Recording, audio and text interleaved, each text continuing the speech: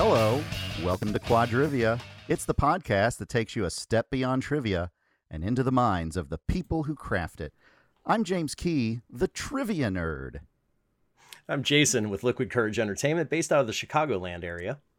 And I'd like to take a moment to introduce who was originally a guest on this show and is now kind of tipping his flippers into the water. Once again, folks, join me in welcoming, once again, from across the pond, it's Tipster.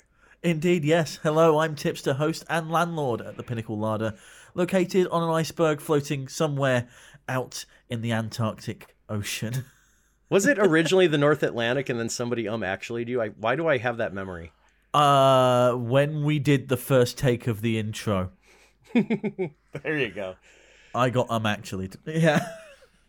Yeah, that was so long ago. I can't even recall. It was either in like summer of 2020 or it was in 1842. That's how time works anymore this year. I'd be surprised if it's 1842, to be fair, because I don't think I'm 150 odd. Well, honestly, the internet technology was nowhere near as good back then. Podcasts were just the glint in somebody's eye. Imagine podcasts in 1840s, though. It'd just be Morse code, wouldn't it? I guess. Or, people sitting around a gramophone.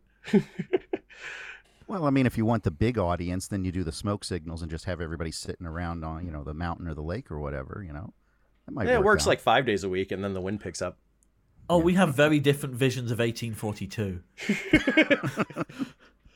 I could, you know what? 1842, it's just like, that's a time in history where fire was being discovered as well as electricity at the same time. I don't know. Yeah, they were remarkably like 6 weeks apart. Huge quantum leap. I know we have to go somewhere from here, but I don't want to go somewhere from here yet. This is positively delightful. See, I'm in my head. I'm imagining Regency England, and you are imagining the Old West. That's what's happening here. Yeah, the difference I think is cholera and dysentery. Oh no, we had that as well. You had one of them, and then what was the thing that wrecked through London in the 19th century? Was that cholera? I believe so. Also, Spanish flu. See, why are you gonna make it a Spanish thing? I didn't. That's they right. did. Well, to be fair, I think the French did, if we really want to get into it. Oh my! It was one of those things where everybody had a different name for it. I wonder why we're talking about that in 2020. Yeah. I will be damned if we start naming diseases after places again. We learned that in 1920. We're done. We're over it. Move on. Yep. Sounds true. Good, yeah. So I guess No, go ahead. No, this is already derailed nicely. I don't know where to go either. So how about this? What are we talking about today, Jason? I mean, we could get into there if you really want to get into the meat and bones of the episode. Today we are talking about mechanics rounds. Fixing cars, airplanes, those sorts of things. Mm-hmm. Absolutely. It's a very niche topic. We'll be honest with you. Identify this page from a car mechanics manual. Yeah, what is the ID number at AutoZone for blinker fluid? That kind of stuff. I only caught 2 of those words in that sentence that made sense. Blinker fluid? What? Yeah, that shouldn't be the one. So it's a running gag. It's one of those troll things that people tend to do, especially if they're having car issues. Oh. They'll tell people, hey, make sure, as the winter comes up, make sure you refill up your blinker fluid. Make sure you put the winter air in your tires. Special winter air shipped especially from the North Pole. Oh, for sure. Yeah. What was the one I saw today on social media going around? It was make sure you reverse the terminals of your battery so that the heat works instead of the air conditioning. Oh, okay, Lord. so it's a System 32 gag. That's what it is. Exactly what it is, yeah. Okay. I think, though, that the AutoZone website, which is a major auto parts retailer here in the U.S. for you, Tipster, I think they have a gag ID number for blinker fluid, though. I thought I saw that. It might have been an April Fool's thing. Anyway, mechanics rounds. Yeah. I'm looking it up right now. No, I thought it was always headlight fluid anyway, but... Yeah, 601, half dozen of the other kind of thing, I think. Yeah. I guess. I don't know what you call them with your trolleys and lorries and barristers. I believe it's still headlights over here. And wait, are we talking indicators? Well, Are we talking the flashy things on the back of the car that tell the car behind you which way you're going? The technical term, yeah. Flashy things. The flashy things. I think we call them indicators. Don't ask me. I haven't passed my driving test. Yes, we are talking tonight, or whatever time of day it is for you, about mechanics rounds. And really, what is a mechanics round? I think we just clearly established what it isn't, but... Yeah, it isn't anything to do with blinker fluid, apparently. I almost spit my own tea here on that one. Revenge. So, I think where we start is what isn't a mechanics round, really? That's probably an easier question to answer. Yeah, this might be something we have to define kind of through exclusion. I can give you that. And the basis, your starting point, really is simple question, simple answer. What is the capital of Somalia? I don't know. You tell me. You tell me. It's before anybody just turns off our podcast because we're trivia hosts that don't know anything. I'm pretty sure it's Mogadishu. I'm fairly sure on that as well. Hold on. But be right back. Googling my own stupidity. Yeah, while he's Googling that, I would think, just like you said, anything that's not a straight who, what, where, when, how, or why question. If it's just something that's a little bit quirky, kind of fun and neat, that's what I consider to be a mechanics round, something where it's a little bit more of a fun type question. That's what it is to me. Yeah, it's taking writing in a more creative kind of direction than letting the question content itself kind of be the creativeness, or even the phrasing in which you provide it being your voice in it. It's coming up with an idea for a type of question more than it is writing a really good, like you could read it off of a Trivial Pursuit or Jeopardy style question. I suppose, but there's also there are different types of mechanics rounds. Not just in the way you ask and present the content, or in the way in what the content is, but also in the way in which you score those rounds as well. To give you an example of, and those are kind of the three criteria that I see mechanics rounds in. They don't, all fit in one neat category in neat little boxes. They all overlap in some kind of monstrous Venn diagram.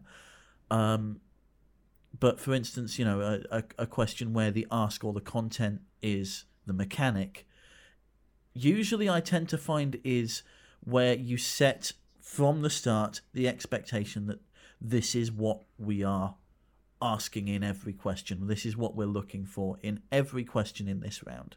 Yeah, it's kind of like a function box in a sense. Yeah, kind of.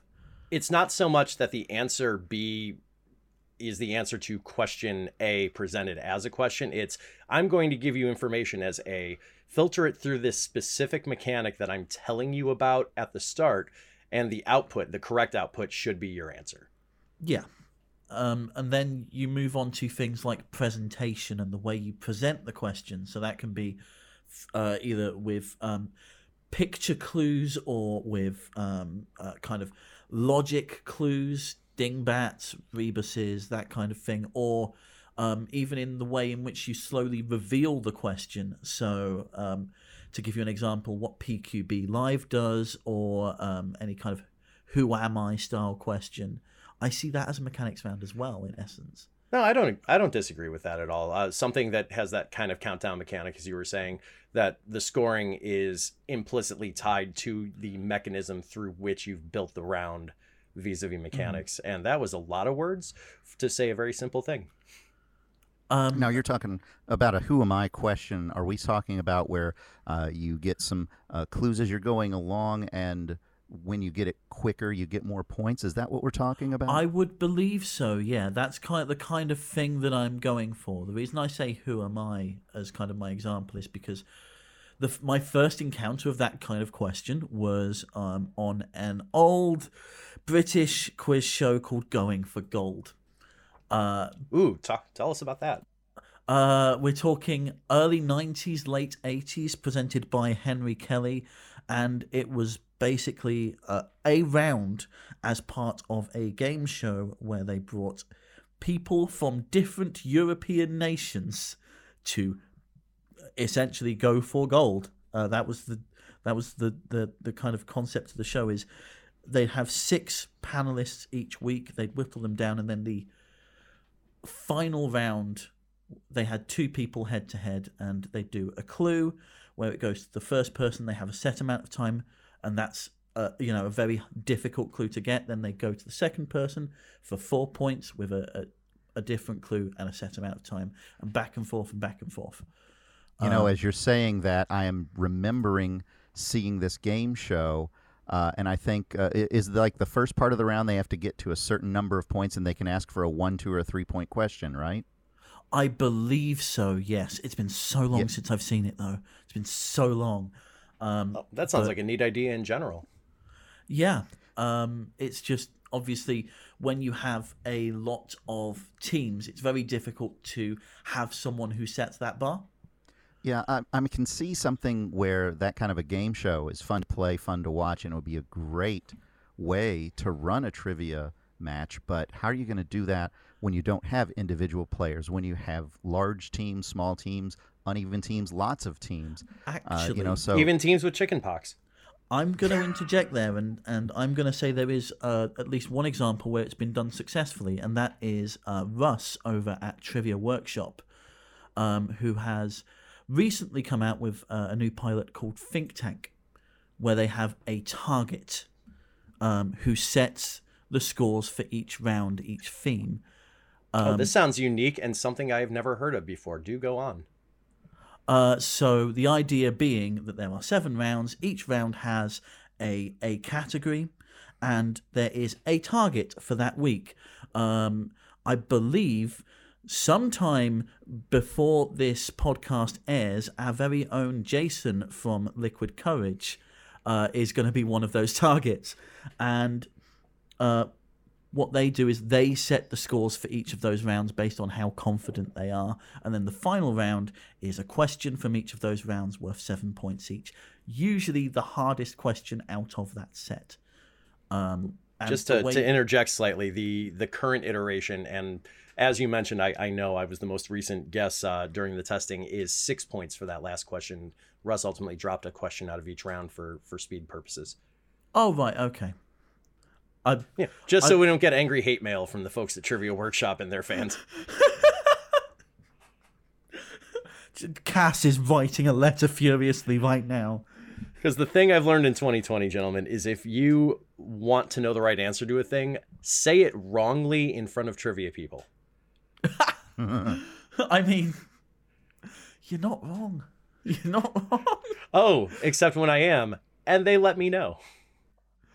The who am I thing that you were talking about, where the point values go down as you're going along. I think I heard somebody talking about this recently, where maybe they would have this as a special question at the end of every round, and every time you get the question right, you get a point. So if you guess it correctly early, you get points, for every round that you still had left to get it.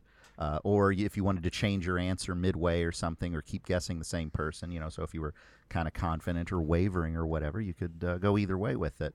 Okay. I can't see it working as something as like one round necessarily altogether, because if people are going to be submitting an answer after a set of clues, after 1 clue, 2 clue, 3 clues, up to 10 or something, I could see that being a very lengthy way of doing it. But if it's just a kind of a special thing at the end of every round where you say, now here's your next clue for our mystery guest or whatever, that would be a decent way to do it, I would say. Now, I have done it in that format, in that 1Q1A presentation at my live shows, and the software that I was using at the time had just enough functionality to pull it off. Basically, what I did was told teams in a countdown style round, with progressively easier clues, give a guess on every question. If the answer on your board is right when I come to check you after that question, you're going to earn a point. So if you get it right on the first question and you get the audio visual feedback that you're right, don't do anything else. You just picked up 10 points. In fact, the less you do, the more points you're going to earn, because if you dick around with that answer and I come back and all of a sudden you've changed it like an idiot, you're not getting that point anymore. So that's how I was able to do it, at least at my live shows. It could work in an online setting, I could see, but again, it would be snappier to do it as like a one-shot kind of thing versus making an entire 5 or 10 question round about it overall. So it's from what I understand, it's the entirety of the way PQB Live runs their show. They have a 3-point clue, a 2-point clue, and a 1-point clue, and revealing each one after 30 seconds. And it seems to work for them quite well. It does. They've done it in a pretty ingenious way. First of all, it's only 3 clues, so each question only takes about a minute and a half, because the other part is they have a 30-second timer in both their slideshow and their scoring system. It's where if 30 seconds has elapsed, the next clue comes up, and any answers that come in after that point get dropped score-wise by a point. So they found a way to do it snappily. And credit with where only credit's due. 3 clues, that's going to be the way to do it. I'm so used to, these, who am I questions that I've seen on some game shows that, they're very lengthy. You start off with the super obscure stuff and move your way down. But if you're only going to be plopping down 3 clues per question, I could actually see that working for a round if you do it the right way. I've done their games before, and they've hosted on my stream before. It's a really solid mechanic, and obviously, they're just kind of reinventing the pub quiz, or quiz bowl, I should say, experience, and they're bringing it into a more of a pub environment. So, but that's just one of many, many examples of mechanics style rounds that aren't your bog standard. Here's a question, what's the answer kind of thing. Tipster, I know that your weekly standard game has several examples of mechanics rounds, some that show up every week and some that you just kind of throw in. Do you want to take a minute and talk about a couple of those? Yeah, sure. Kind of the final category of mechanics rounds that I was going to talk about is scoring, where it's not inherent in the question or the presentation itself, but in the way that you score them. And one good example of that is a round that I do. It's kind of my final question every week, and I call it the accumulator. And the way this works is the teams are presented with 5 questions, and they can answer as many or as few as they like, and the points get progressively higher for each question they answer correctly. So your first correct answer is worth 1 point, your second is worth 2, your third is worth 3.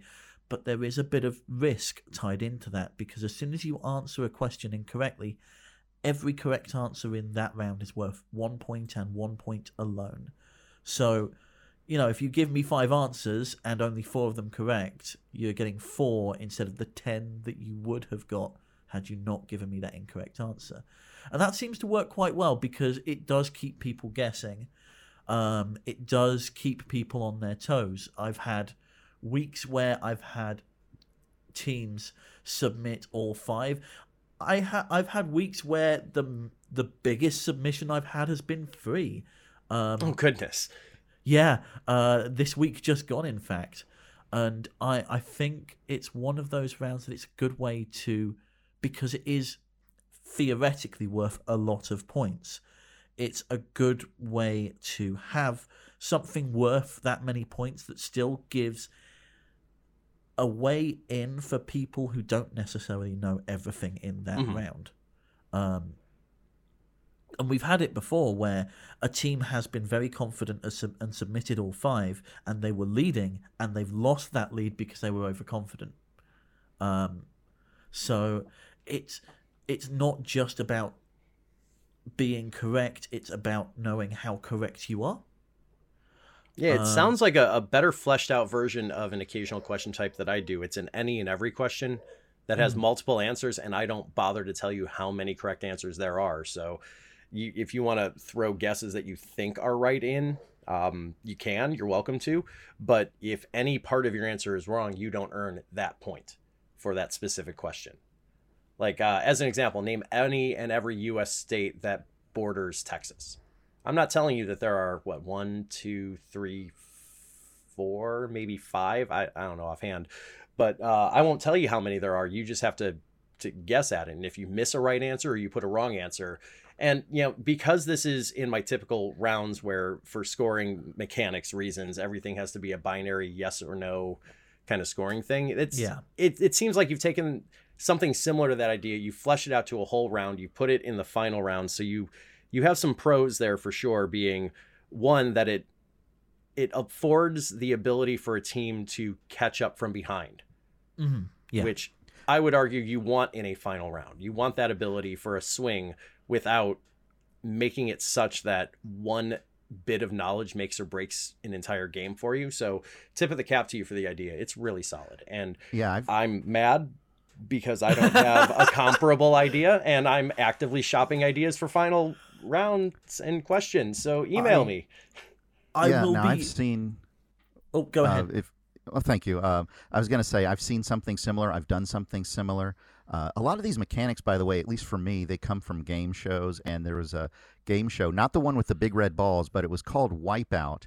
And they had a board of 16 answers. And they told you 11 of them were right and 5 of them were wrong. And they were the wipeouts. And you could take as many as you wanted to during your turn, but you get one wrong, you lose your entire score for that round. So that's kind of similar to what both of you are talking about. And at least with this one, you know exactly how many there are. And, of course, that could be, swapped up to where you have 12 answers, 8 right, 4 wrong, anything of that kind of combinatorics. So I could see that working where maybe you give 3 of those types of questions at the end of a game to, just like you said, allow teams that are behind to go a little bit more deeper into the dirt and try to claw back up, where maybe the people who are ahead want to play it a little safer, or maybe they want to try to bury the competition and go for the guts as well.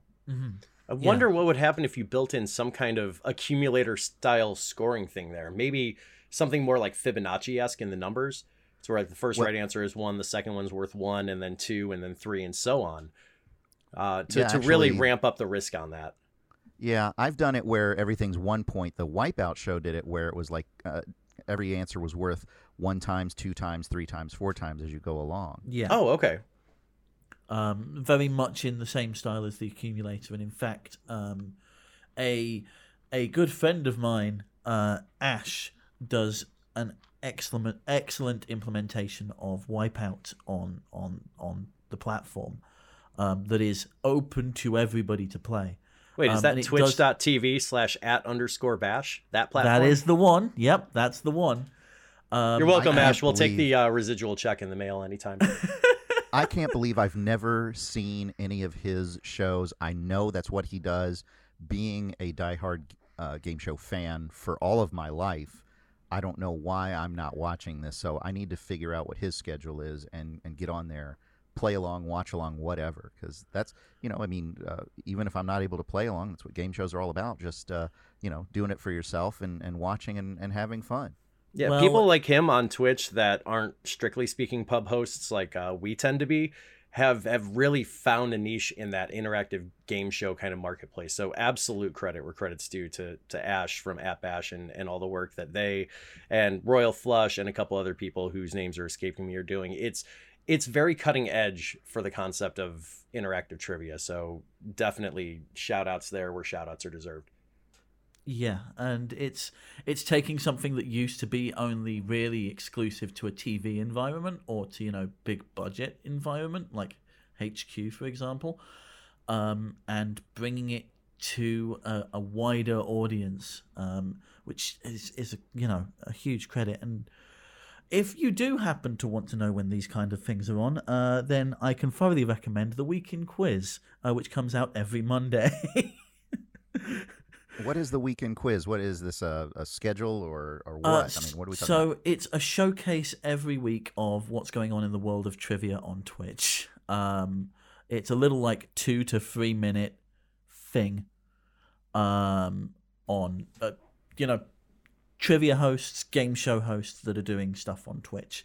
But back to the kind of topic at hand, and mechanics rounds. The other one that I kind of mostly do every week is called the Confidence Booster, which works in the other direction. It sure does. It doesn't boost my confidence at all anytime you do it. Well, now you're leaving me in the dark. I don't know how this works. Tell me about it. So it's a harder general knowledge question. So it's 5 separate general knowledge questions, usually harder than your kind of standard Q&A, where you get an open shot at it. And if you don't get it on the open shot, then you get 4 possible answers. And you get 3 points if you get it on the open shot, 1 point if you get it on the 4 possible answers. Tipster, you got to put these in game show terms for him. He'll understand that. James, press your luck. There you go. There it is. I got you. That's exactly what that is. I did not know that was the mechanic that Press Your Luck runs by. The only thing I knew about Press Your Luck was big money, no whammies, and they slam a button, and occasionally some like red-haired imp steals all of their prizes, and occasionally you win an art gallery. See, the thing with Press Your Luck is people don't remember that it was a trivia show. Like, that's how you earned spins. Peter Samarkin would ask a question, and the first player to buzz in would get, 3 spins, I think, for giving the right answer. And whether or not they were right, that answer showed up as a multiple choice option for, I think, 3 total that the other players got to select for 1 spin. Oh, yeah, absolutely. I mean, that's what's happening on the current version of Press Your Luck. It's Elizabeth Banks now. She's nice. The host. Yeah. So same thing. Now, sometimes she gets, I know that you like your dirty questions. Sometimes she'll start a question that sounds like it's going to be a super easy answer, and then she completely steers it into left field and makes the contestant feel bad. So I know that you don't do that with your confidence builder, but that's the general idea. Yeah, just like he said, you got your give it a guess for 3 or take multiple choice for 1. I don't think I speak for either of you or really anybody else when I say that I would let Elizabeth Banks whammy me anytime. I'm married. I love my wife, and we enjoy Press Your Luck together. Folks, this is where do you think the episode titles come from? My stupid pop culture celebrity reference jokes. Somebody's got to do the work. Oh my goodness. Yeah, unless you had any other notes on the confidence booster, I'd love to hear about a couple mechanics rounds that James has done, because when I think unique ideas for a round in the Trivia Writers Co-op, hand to God, my mind goes straight to you, James. Well, thank you. I will say that just like with game shows, a lot of the inspiration comes from that, as well as You Don't Know Jack. They have a type of question where they give you 4 possible answers that are absolutely nothing to do with one. Let me see if I can come up with the one of them real quick. This is the kind of stuff I should know right off. Elephant, mustard, Teddy Roosevelt, or Dracula. That's an example of one of their categories, and the answer is always going to be one of those 4 things: elephant, mustard, Teddy Roosevelt, or Dracula. Now, I created my own, which I'm not sure if I talked about it on this podcast or not, but I created a category called Dinosaur, Apple, Edison, or Alien. So you had to pick one of those 4 things. Is it a dinosaur, an apple, Thomas Edison, or an alien? And there were 10 different questions, and amazingly enough, a few of those questions, 2 of the answers were very feasible, sometimes 3, maybe even all 4. So it actually turned out, I did that at a live show, 10 questions to an audience of like 20 plus teams, and it was one of the harder categories that I had done. There was nobody that got a perfect score on that one. And I even think they had a mulligan that they could put on it, but 9 was the max. So that's actually what I like to see. I don't want necessarily a bunch of high scores of 10s all the way across. Every once in a while, I want something that's going to challenge everybody, and that one worked out pretty well. Before we get into any more of these, and I do want to get into more, that brings up something that I definitely want to ask you guys and talk about on my end, and that is, what do you do when a mechanics round falls flat? Do you have your first example first there, Tipster? So, the big example of when a mechanics round falls flat for me is when I try to run Broken Karaoke. Now, this is something that trivia hosts have run before and has been taken pretty much like wholesale from Richard Osman's House of Games. Yes. And put straight into my game, and that requires a lot of pre-production, and B, when you put that much time into a round, you kind of don't want to let it go. Mm-hmm. And especially when the round is only 5 questions long. It's kind of like, I got complaints after the first question. And I was like, okay, maybe the second will work better. And at that point, you're already, you're past the point of no return, really.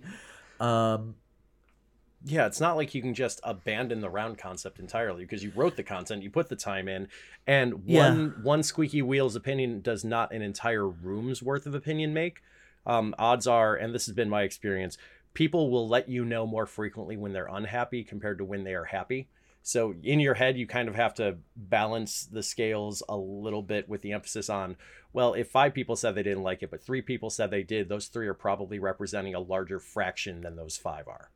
Yeah, it's one of those where, unfortunately, you can't really do much when the round is in motion. But you just kind of have to take your blows and go, and put your hands up and go, like, okay, this hasn't worked. How do we deal with this? Because, in my opinion, the concept works. It just needs tweaking. It just needs kind of adjusting to a way that is more suited to a pub quiz style. Hey, Tipster, if Hey. you don't mind, I'm going to see your Richard's House of Games, and I'm going to raise you Only Connect. What do you think of that? Only Connect is also something that I may or may not have slightly ripped off for mechanics rounds previously as well. Yeah. Early in my trivia career, I found Only Connect, and I will say that I lifted some of the questions somewhat exactly from the show.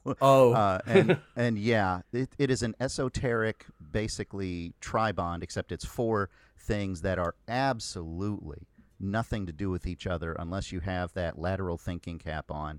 And I had an entire room full of people who just had the blankest looks on their faces when I tried to explain to them what was going on and how to think of it. And I gave them examples, and it just did not go well. And I think that, this kind of a round could go well, but I just had to tone it down because it was British pub quiz hard. Oh, heck. Wait, British pub quiz hard? That's a thing? Hold on. Yeah, I would say so. Now, I don't, Jason, if you agree or not, but I would say that the reputation of British pub quizzes is that it's a little bit more stringent, difficult, detailed in the way that we might be a little bit more, I don't want to say like laid back or easy, but I think that they have more of a difficulty spike. At least that's the reputation I'm aware of. Am I incorrect in this? It can come down to a couple things, in my opinion, and one of those is we're dumb Americans, so we don't know British stuff. But the other thing is we're awesome Americans and have all the pop culture, so British pub quizzes tend to be more academic on balance. Yeah, I feel like they seem that way, but they're like, to be fair, I haven't been to an actual pub quiz in a while. I'll invite you, buddy. I think I know what it is. They always ask about like royalty, kings and queens, and we don't do that over here. Possibly. And also, like, they do have the kind of, there is usually a separate history, a separate geography, and a separate science round. And to be fair, the most popular places that pub quizzes run are university bars, in my experience at least. Fair. So I guess, yeah, maybe, I don't know. Back to Only Connect though. Yeah, it's weird that even with an example, it didn't go down too well. Because funnily enough, myself and Jason wrote an Only Connect style round for my quiz for the week just gone, and that seemed to hit all the right notes. So I think it's one of those where it entirely depends on your audience. And that's kind of something you have to sit there and take into account when you're writing these kind of mechanics rounds.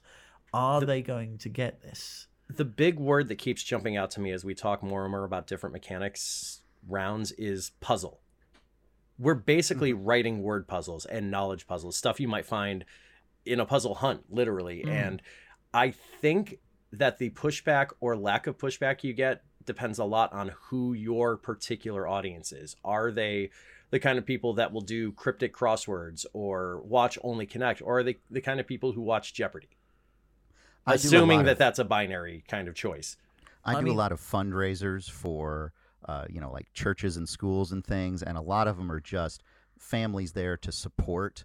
So they are not going to be your serious quizzers, your serious trivia players. So making sure to write for them. And that was, I think, one of the problems that I had when I was doing this 10, 12 years ago, just starting out, is I was assuming that, everybody going there was there for the trivia.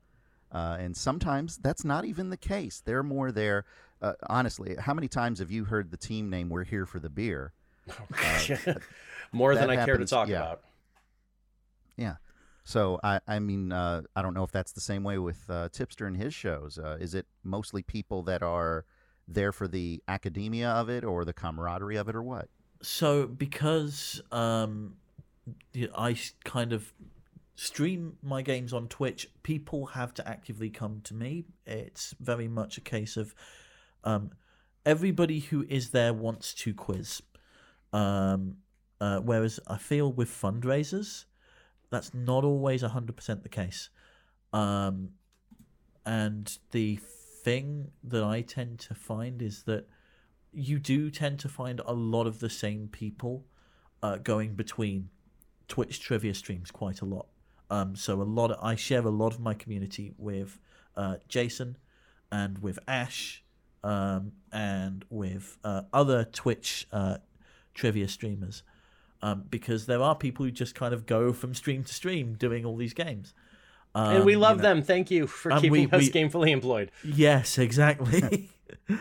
So I think that audience is very much kind of, I wouldn't say they're all hardcore quizzers, but they all definitely enjoy being challenged and having that challenge. Yeah, I get you. So I do have people that maybe don't do as well, but they keep coming back week after week because they enjoy having that challenge. So that I feel like that's the major difference in audience, especially when you go from doing a fundraiser / corporate gig to going into a space where people actively have to seek you out.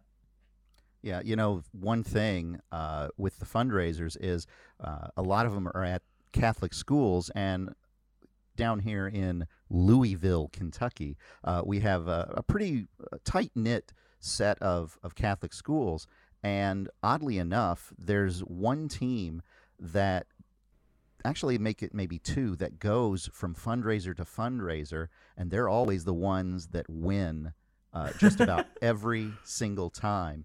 They're the serious ones. They bring notepads. They listen to the question. They all scribble down the answers that they think they are. They rip them off, put them in the center of the table. One guy picks them up, looks through them, and says, "I think that we should go with Mogadishu for this one." And then they all nod sagely and move on from there. And boy, that's one of the reasons where I like to want to try to trip them up with these clever mechanic rounds. Whereas instead of just all the straightforward Jeopardy style Q&A, I want something that's going to be a little bit different that they're not used to not only trip them up a little bit, but give everybody a little bit of fun out of it. Yeah. So I want to wind the clock back a bit and talk about something Jason said earlier, that we're all just talking about puzzles essentially. Mm-hmm. I think there's a few mechanics rounds that don't fit into that kind of branch. One of those being sheep. Sheep. It is trivia. There are multiple correct answers to the question, but it isn't essentially a puzzle, but it does have mechanics to it. I never thought of it that way until you brought it up, but I can't say that you're wrong. Sheep was this thing that and I'm going to Omar Mahmoud, I believe, in the Trivial Warfare Army, had kind of started doing, just as a social media game, it was basically just self-crowdsourced Family Feud style stuff. And about a year and a half ago, some of us in the Trivia Writers Co-op said, ooh, this is a neat idea. How can we turn it into something that we can use for our live shows? And I don't remember who had the genius initiative to do it, but we decided, well, what if instead of awarding the most popular answer, we award the least popular answer? But then we have to write questions that have like distinct subsets of correct answers. You can't just say, describe an emotion. You have to give me, the name of a condition in the DSM or something like that, to where there is a standard definitional correct answer space for grading purposes. Because if you don't pin your stuff down, man, you'll hate it so very, very much as a runner. Yeah. Tipster, what that's called in... I know that it's reverse pointless, basically, is what we're talking about here.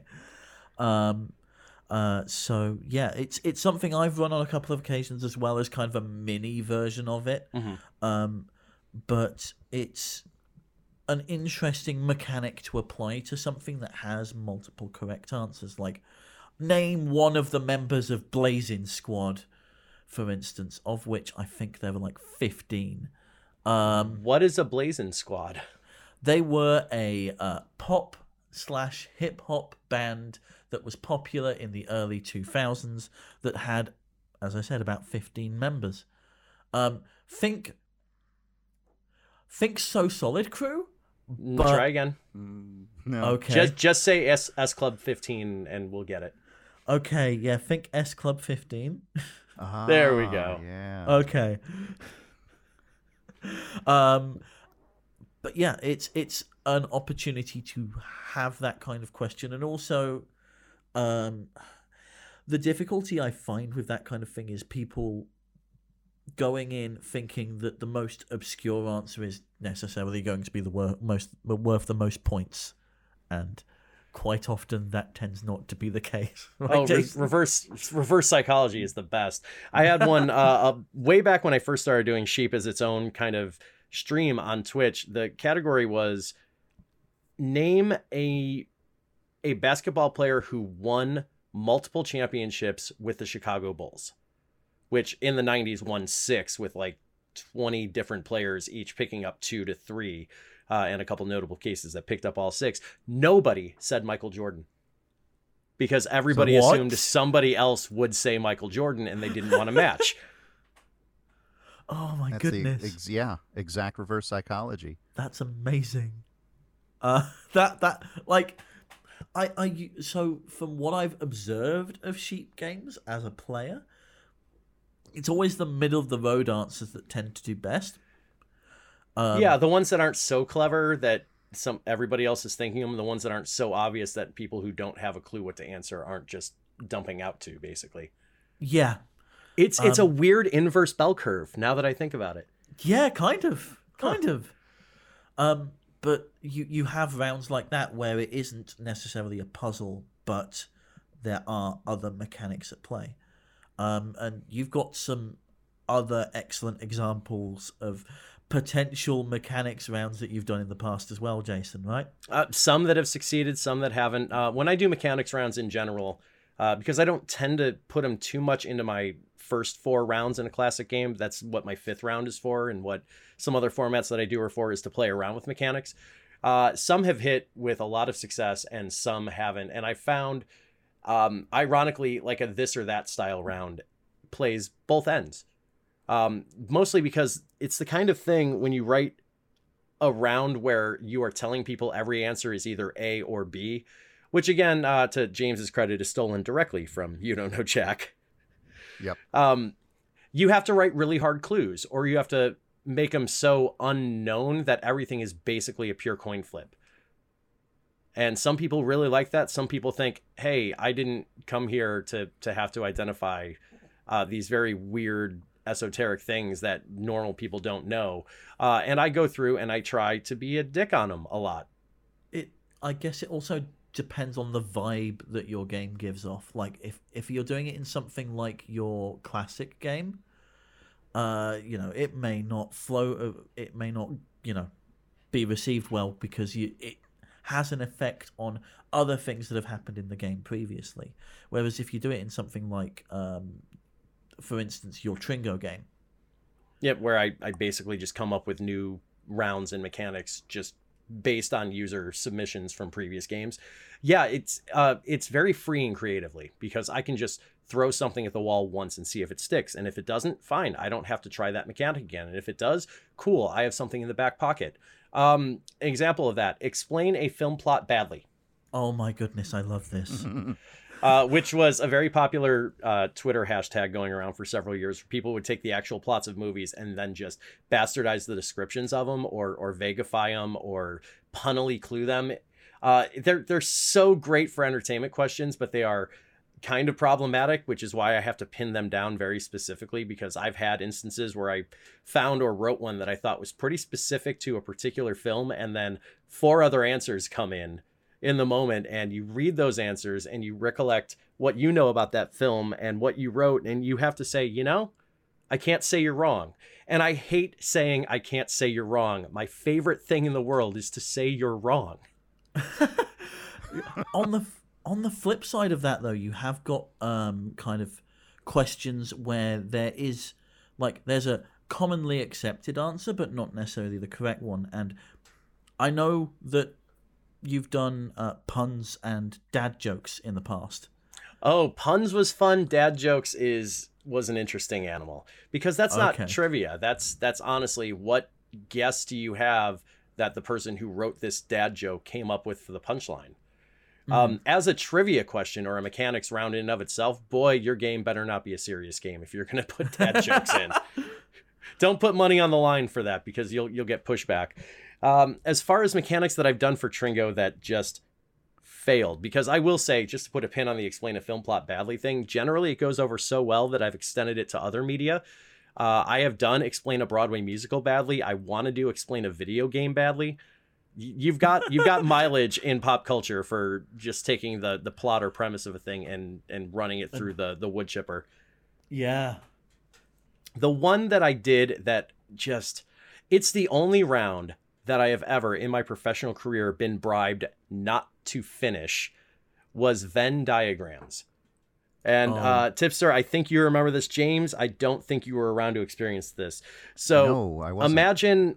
Imagine a 3-ring Venn diagram. So that, kind of set up in a triangle. You've got 3 circles and they all overlap at different levels, kind of equilaterally. Then take those 3 circles and apply broad descriptions to each of them. And then number all the subsections, from 0 being outside to 7 being in the absolute center point, and then everything else in between. And then give examples of something in a category that may or may not fit some of those. Ooh. And your teams have to identify which section of the Venn diagram is most accurate. It's difficult conceptually to do. You have to do it in an image style format, I think, for people to gist it. And even then, it's really problematic, I learned. I've done it, I think, 3 times total. I did it with MCU characters. I did it with cocktails. And I want to say there was a 3rd example I did board games. Oh, okay. So like the board games one of the circles was uses dice. Another one was players earn cards. And the 3rd circle was players win through victory points or something like that. And I would give an example of Risk, which does use dice. Players do earn cards, but you win when you conquer the whole board. So it doesn't fit in the dead center. It does fit in one exact specific spot. That one actually, I think, was the one that went over the best of the 3 that I've done. So I think there's still mileage there. I just think I'm an asshole. Well, that also sounds like that's difficult to write as well. I mean, coming up with 3 things that, could fit, couldn't fit, and then you have to pick out the items that are going to go in there. I imagine that was difficult for you to write. Am I correct? I wouldn't say it was difficult so much that it was a type of thinking that I'm not used to as a writer that I had to get into the headspace of. Because you have to come up with the overarching category. And then, to your point, you have to come up with 3 broad, up-down style comments that you can say about things in that category. And then you have to find 10 examples that aren't all just in one spot in the same Venn diagram. So I actually ran it through, I think, random.org. I created a list of the numbers 0 through 7 and had it just spit out 10 random numbers. And then I went back and found games that fit in those spots.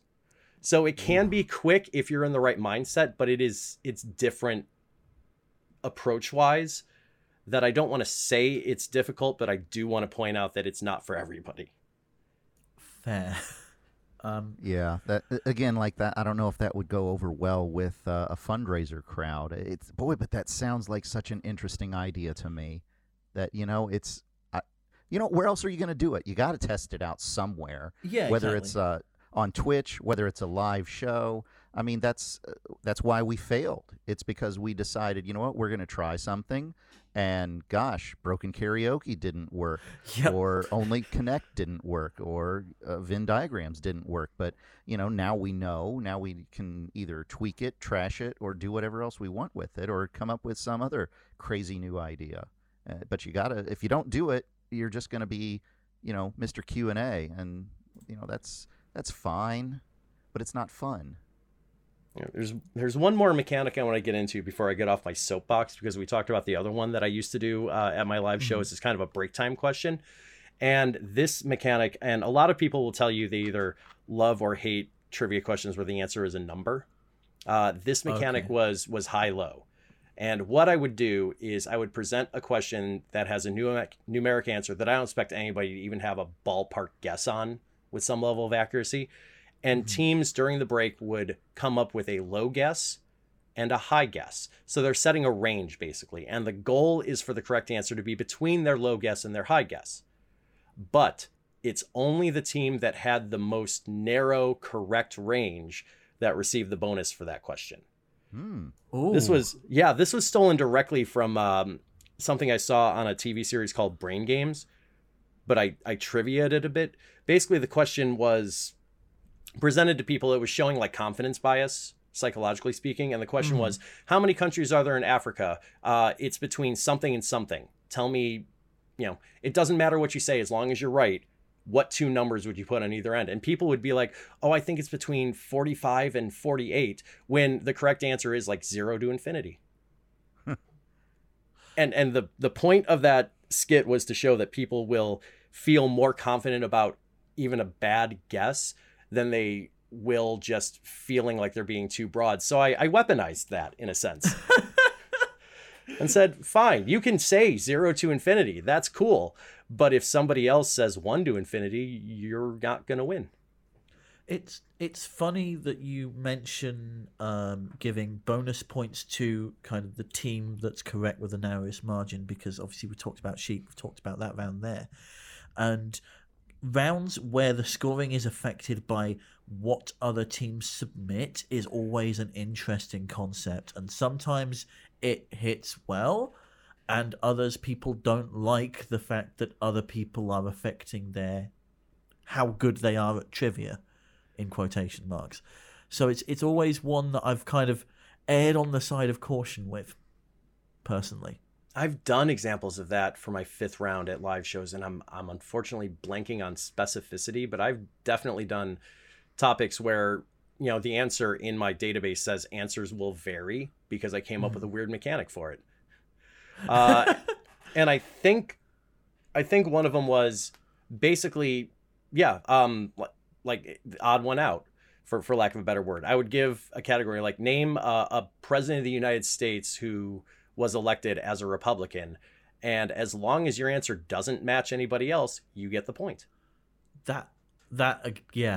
It's sheep beta, basically. Yeah. It's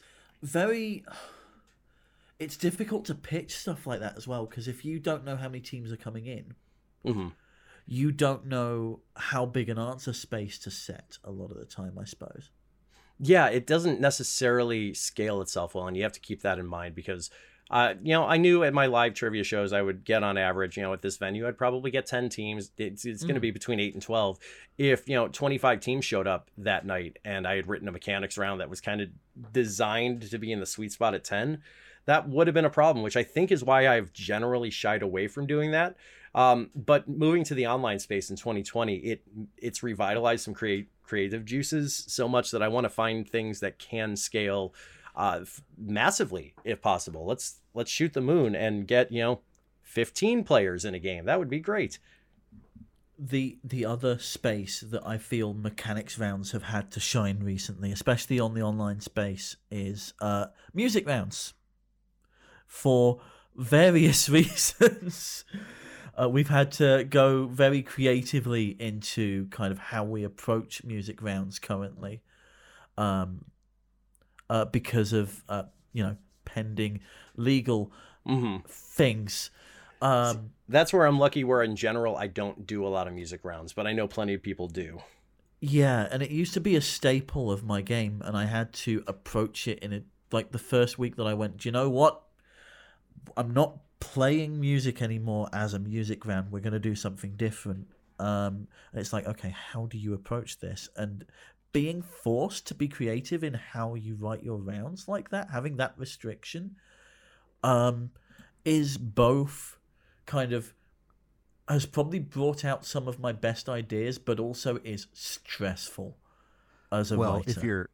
If you're not using music rounds, do you have any other kinds of audio rounds that you've done that have, worked, not worked? Have you ever done anything different? So I've never used audio that wasn't music, but I have done stuff like running famous.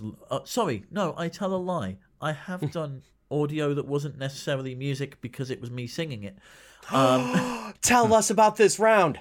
Okay, right. This round is honestly something I used to do on an old panel show I used to host. And it's one song to the tune of another. That's the basis of it. So the lyrics of one song to the tune of another. I sing that, and the teams have to give me both songs. So, James, you know how I've had conversations with you in general about how I think you have some of the most creative mechanics rounds I've ever seen? Yeah. This is the most creative mechanics round I've ever seen. No shade. This was a thing of beauty. It happened on my stream, and I want Tipster to take like a minute and just bask in the explanation of how awesome this was. So the concept that I had for this particular one, it even had story and plot behind it this time. Like, that's how in depth I got with this.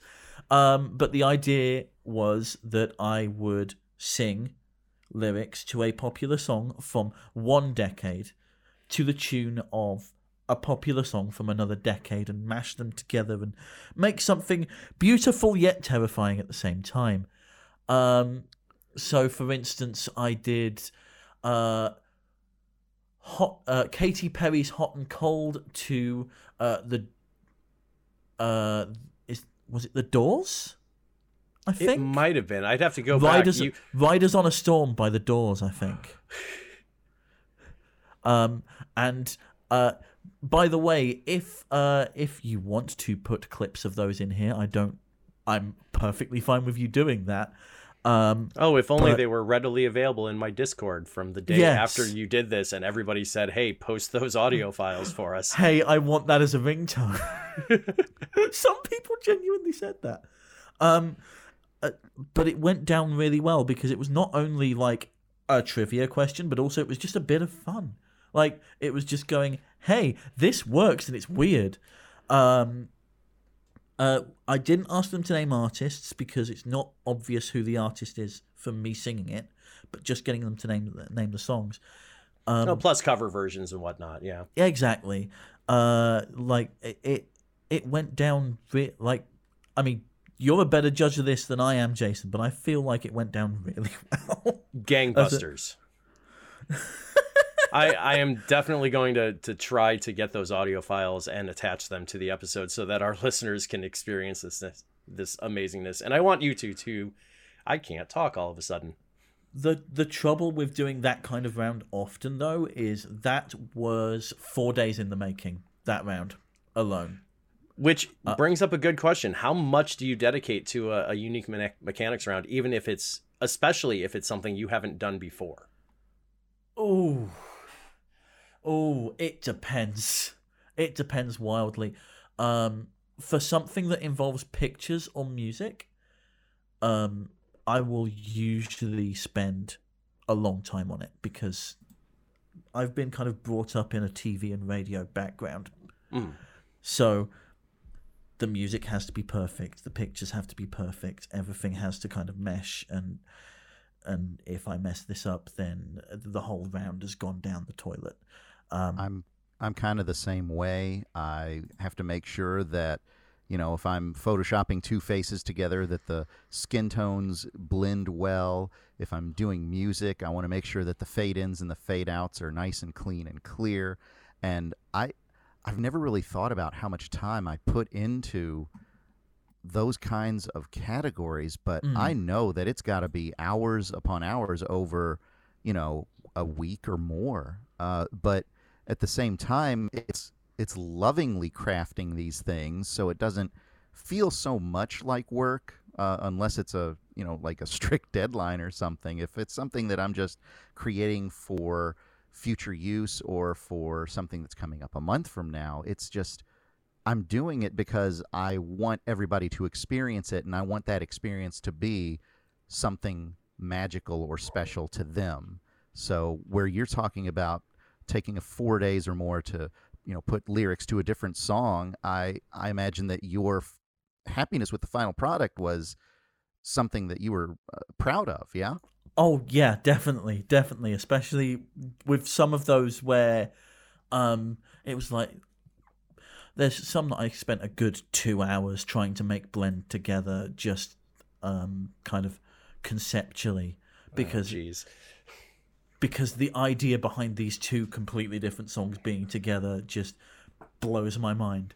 And yeah, it's a labor of love more than anything for those. But there are mechanics rounds where it takes me less than less than a couple of hours to sort. Like, I find connections rounds fairly easy to write. Honestly. Yeah, your only connect style round mechanic, that thing? Yeah. Or the kind of sequences round. I those didn't take long, but I still kind of put as much kind of love and attention into them. And I don't tend to cap myself on time. The only cap that I give myself is the quiz must be out on Sunday. And sometimes I feel that deadlininess. My mistake is my quizzes pre-COVID, they hit Monday night, so I would spend Monday afternoon writing them. So I had a hard just 6-hour time window. I woke up and said, okay, I have 6 hours to write these 5 rounds. If I came up with a mechanic idea that I couldn't get done in, say, an hour, I didn't do it. And the advantage that I had is I don't tend to do multimedia questions for various historical reasons. I don't do a lot of picture questions either, although I can now in the online space. And I'm trying to get into that a little bit more. But if I can just come up with a mechanic that works in text, I think that you've got a decent shot at something. See, my question to you there is, would you go, right, I can't do it this week, but next week, would you carry that over? I'd love to, but then I've already forgotten the idea. Oh, right. You're like me then. You forget to write stuff down. Exactly, or you write it down and you lose the bit of paper you wrote it down on because it's gone through the wash. All right, I think we've covered a lot of good stuff here in our roundtable discussion. I'm going to throw it to you guys real quick. Just one mechanic you've done that you like that we didn't bring up yet, and just give a real quick synopsis of it. James, we'll start with you. Yeah, whenever I go to one of these fundraising venues, what I've noticed, like I'll take the name of the place that I'm going, and I will come up with a between round sheet that has like 20 or 30 questions, and all of the answers come from the letters of the venue. So there was one time that I did a high school. It was called Assumption. So I took the word Assumption, figured out just about every word that I could pull from those letters, and I started to make crossword type clues that went with them. So there were going to be lots of questions, lots of answers, probably a lot of easy ones, but at the same time, so many of them that it's probably going to vary how many people are going to get most of them, some of them. etc. And it turned out to be something that they really enjoyed, something for the people that maybe weren't able to do well at the questions I was asking. They could work on the sheet while I was asking those questions for the round. So that has been one of the more successful things that I've done. Very solid. I like it. Now, is that a letter bank or is it like a sub anagram kind of situation? Like a sub anagram. So you can only use like the letter A in Assumption. You can only use that once, but there are 2 S's. So yeah, you can grab those. All right. How about you, Tipster? Yeah, it's one of those where I wish I could have two, like, you know, a round going in the background whilst also having another round going on, but unfortunately it's very difficult to do that in the online space. But one of my favorite mechanics rounds that I've written is honestly one I did last week called Cryptic Cookbook. And what this is you give them a picture clue.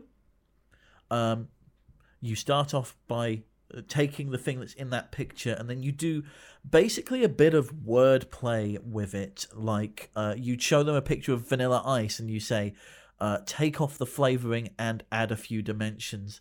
What do you end up with in the world of music? And it kind of hits all the notes for me in terms of what makes a good mechanics round, because if they don't, I kind of gave the proviso of, if you don't get the second half, that's fine, just give me the first half and I'll give you half marks. And it's, you know, it's a bit of fun. It's not necessarily just asking for a thing that is general knowledge. It's you know, asking you to kind of take this word and think about how it works. So for me, that's probably one of like the favorite mechanics rounds that I've written that isn't one of my staples. That isn't me singing and shattering everybody's eardrums. So yeah, what about yourself, Jason? My usual wheelhouse for mechanics rounds is running stuff through a thesaurus, song lyrics, band names, film titles, that kind of stuff. Anytime I can take something that's not particularly difficult to ask about and rephrase it in an intentionally obscured way, it's kind of signature me. So just top of my head example, Kings of Leon, the music act, could be alternately named monarchs from a historical region of France. Oh yeah. I like that one. Yeah, I've done that as a mechanics round probably 25 times over the years. It is the wheelhousey-est of wheelhouse things that I have. That thesaurus in your brain is very big at this point. It kind of is. It's how can I take this idea that I think you're going to know if I just ask you a regular question about it, and then ask you an easy question in a hard-ass way. I love language. I love messing around with linguistics and wordplay just all the time, and I think you guys both do too, from having seen your experiences and your question types.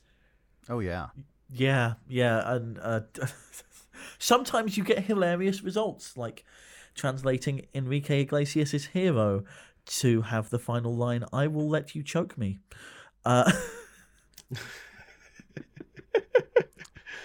Well, you know, Jason likes Elizabeth Banks. You like Enrique Iglesias. That's fine.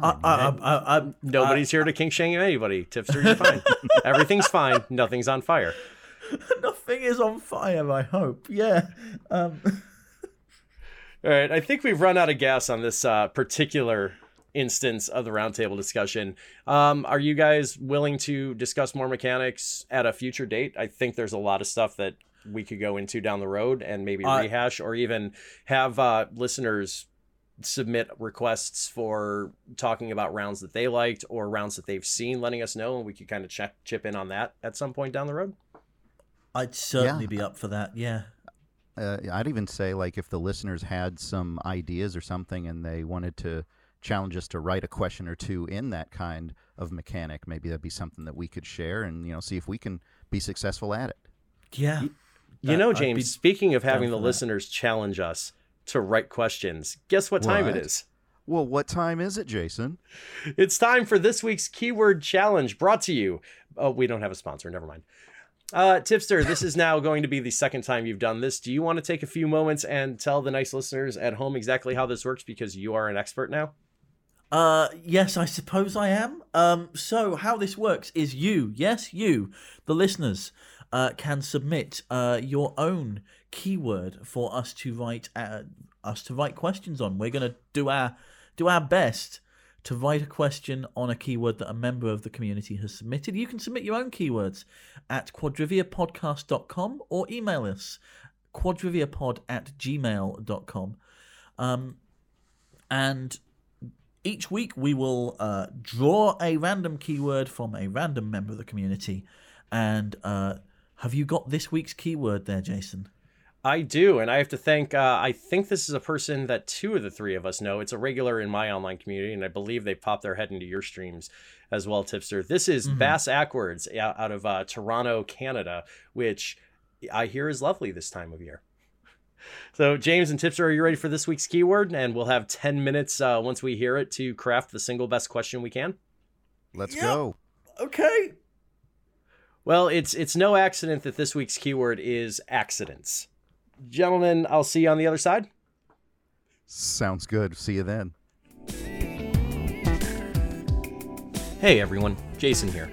While the host and I step away to think about our keyword challenge, we just wanted to remind you can check us out online at Quadrivia Pod on Twitter.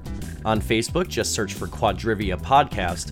And you can always email us at quadriviapod@gmail.com. We're always happy to hear from you. And now, back to the show.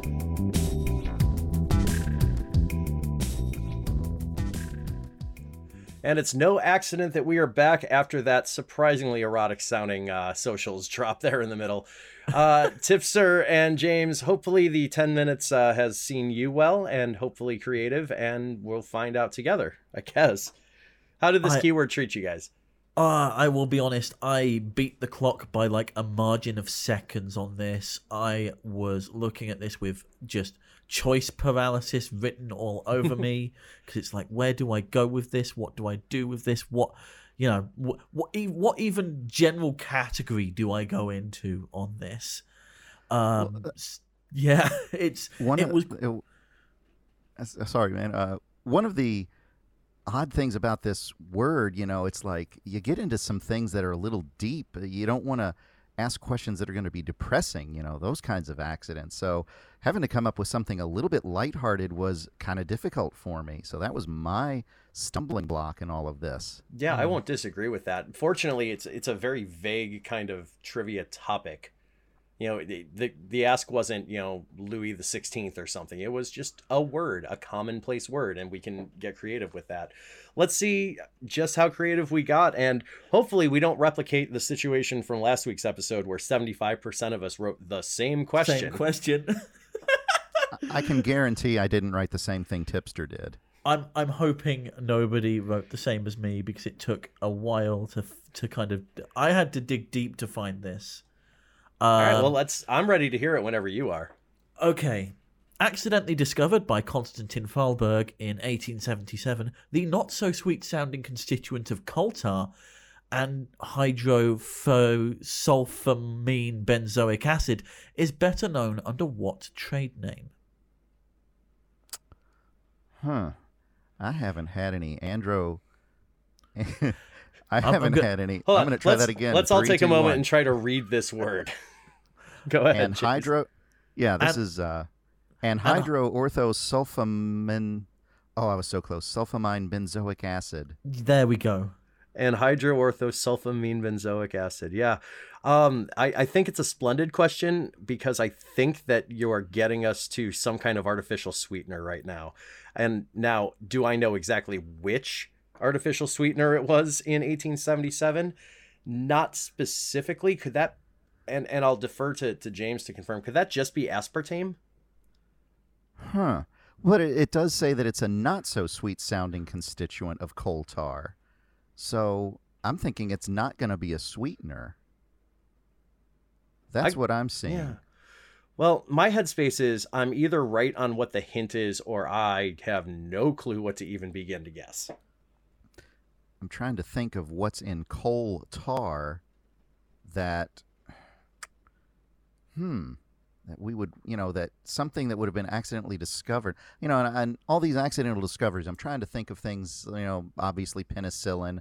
I know that Dove soap was an accident. What else? 1877. X-rays were discovered by accident, if that helps. Yeah, but this is a product, an actual tangible thing. It sounds like. Anhydro means that it is not hydro. It's like probably water repellent, if you will. Maybe. Orthosulfate.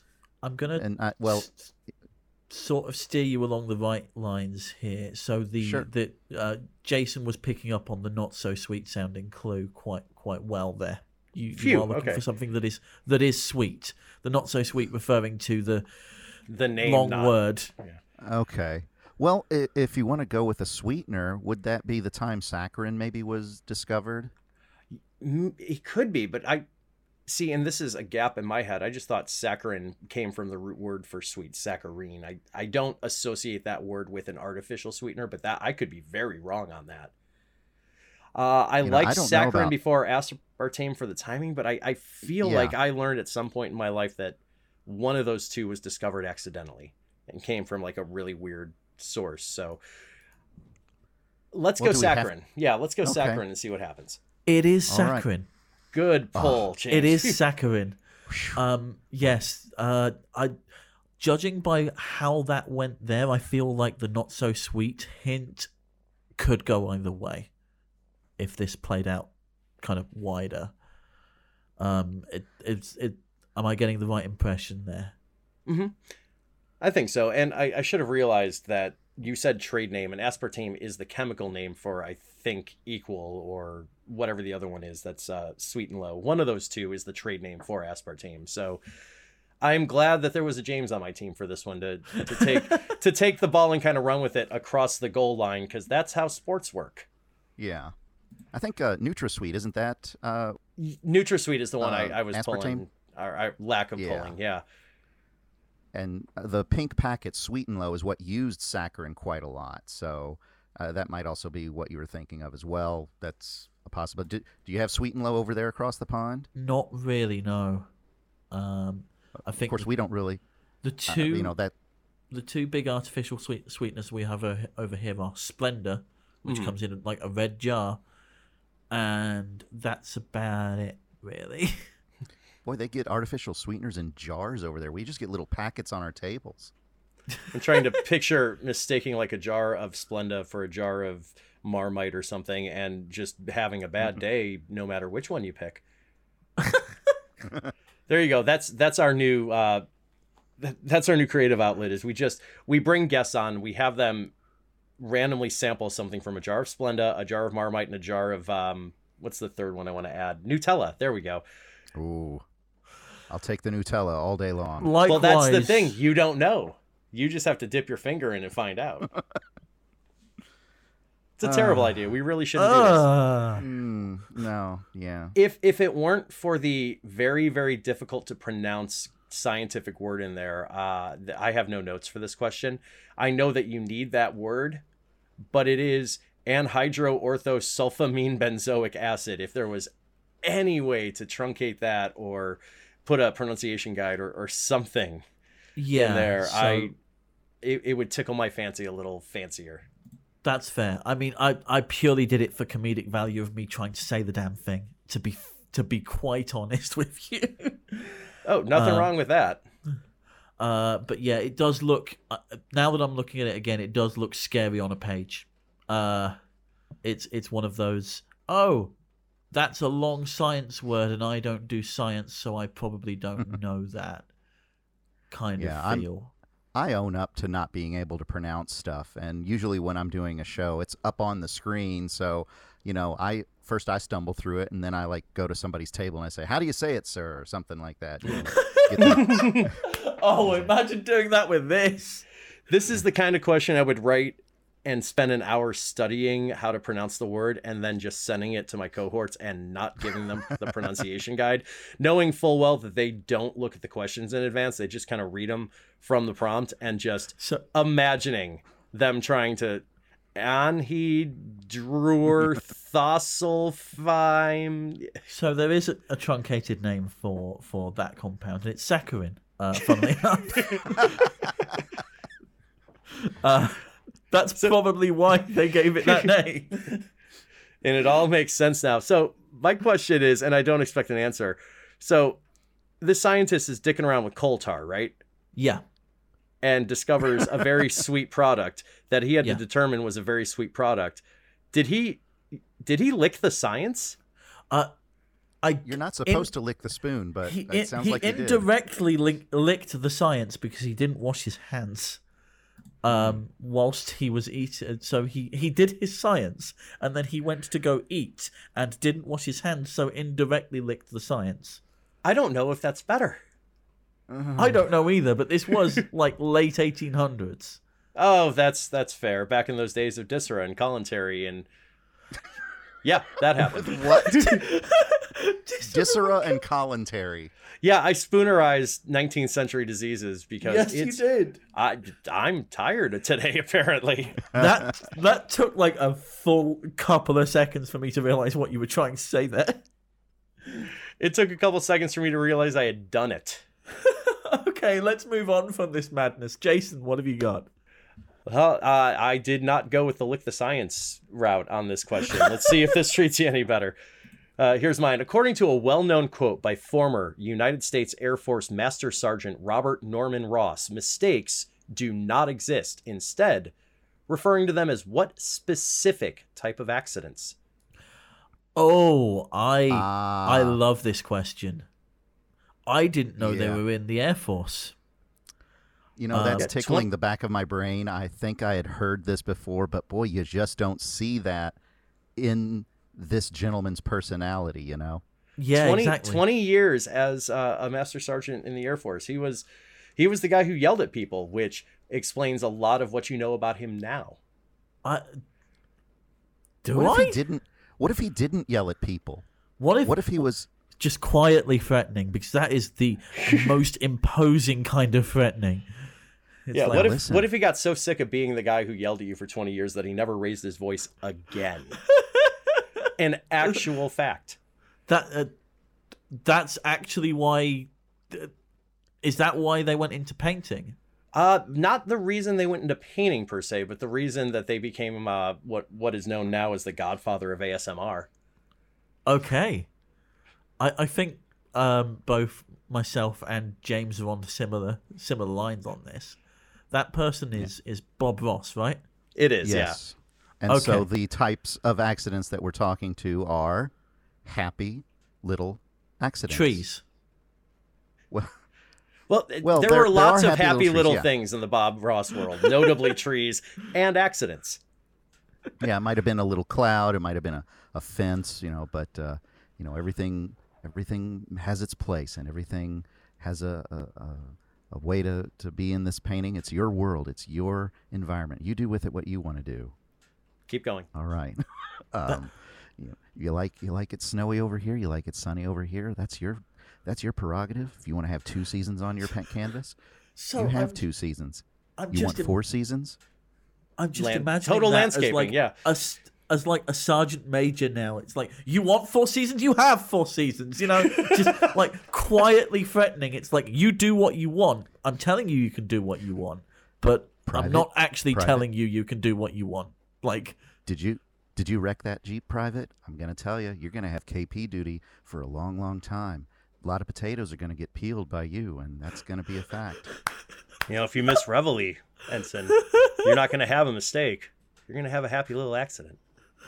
Oh my gosh! What are we doing to this poor man's memory? I support this headcanon so strongly right now. Oh my goodness! I apologize, Bob, on everybody's behalf. On one hand, Bob, I am so sorry. On the other, I want to see like a series of like Bob Ross being Sergeant Major at a military base and still having that kind of persona, but also being very lightly threatening to people. People who don't raise their voices are the ones you have to worry about the most. Oh, hi, my wife. It's when she's talking to you calmly and rationally that you know you're really in trouble. Yeah. Other than riffing on the late and the very, very great Bob Ross, what do you guys think of the question? I think that the question had good facts in it. It had good clues in it. If you had it in front of you, which luckily I did in print, because as you went through the question just audibly and you said U.S. Air Force Master Sergeant Robert Norman Ross, and if that escaped your mind, you don't get to look back at it and say, oh, well, his last name was Ross and first name, you can call him Bob. So, just hearing the question at first, it may have slid by you, but I think that all in all, you listen to the whole question, you get it all in there, and it all comes together quite nicely. And since it's kind of that fact where we were all a little surprised about him being that U.S. Air Force Master Sergeant, that's what trivia is about, getting those little factoids that you didn't know, even if it's what you might call a question that a lot of people might realize and might know, but you have something in there that they didn't.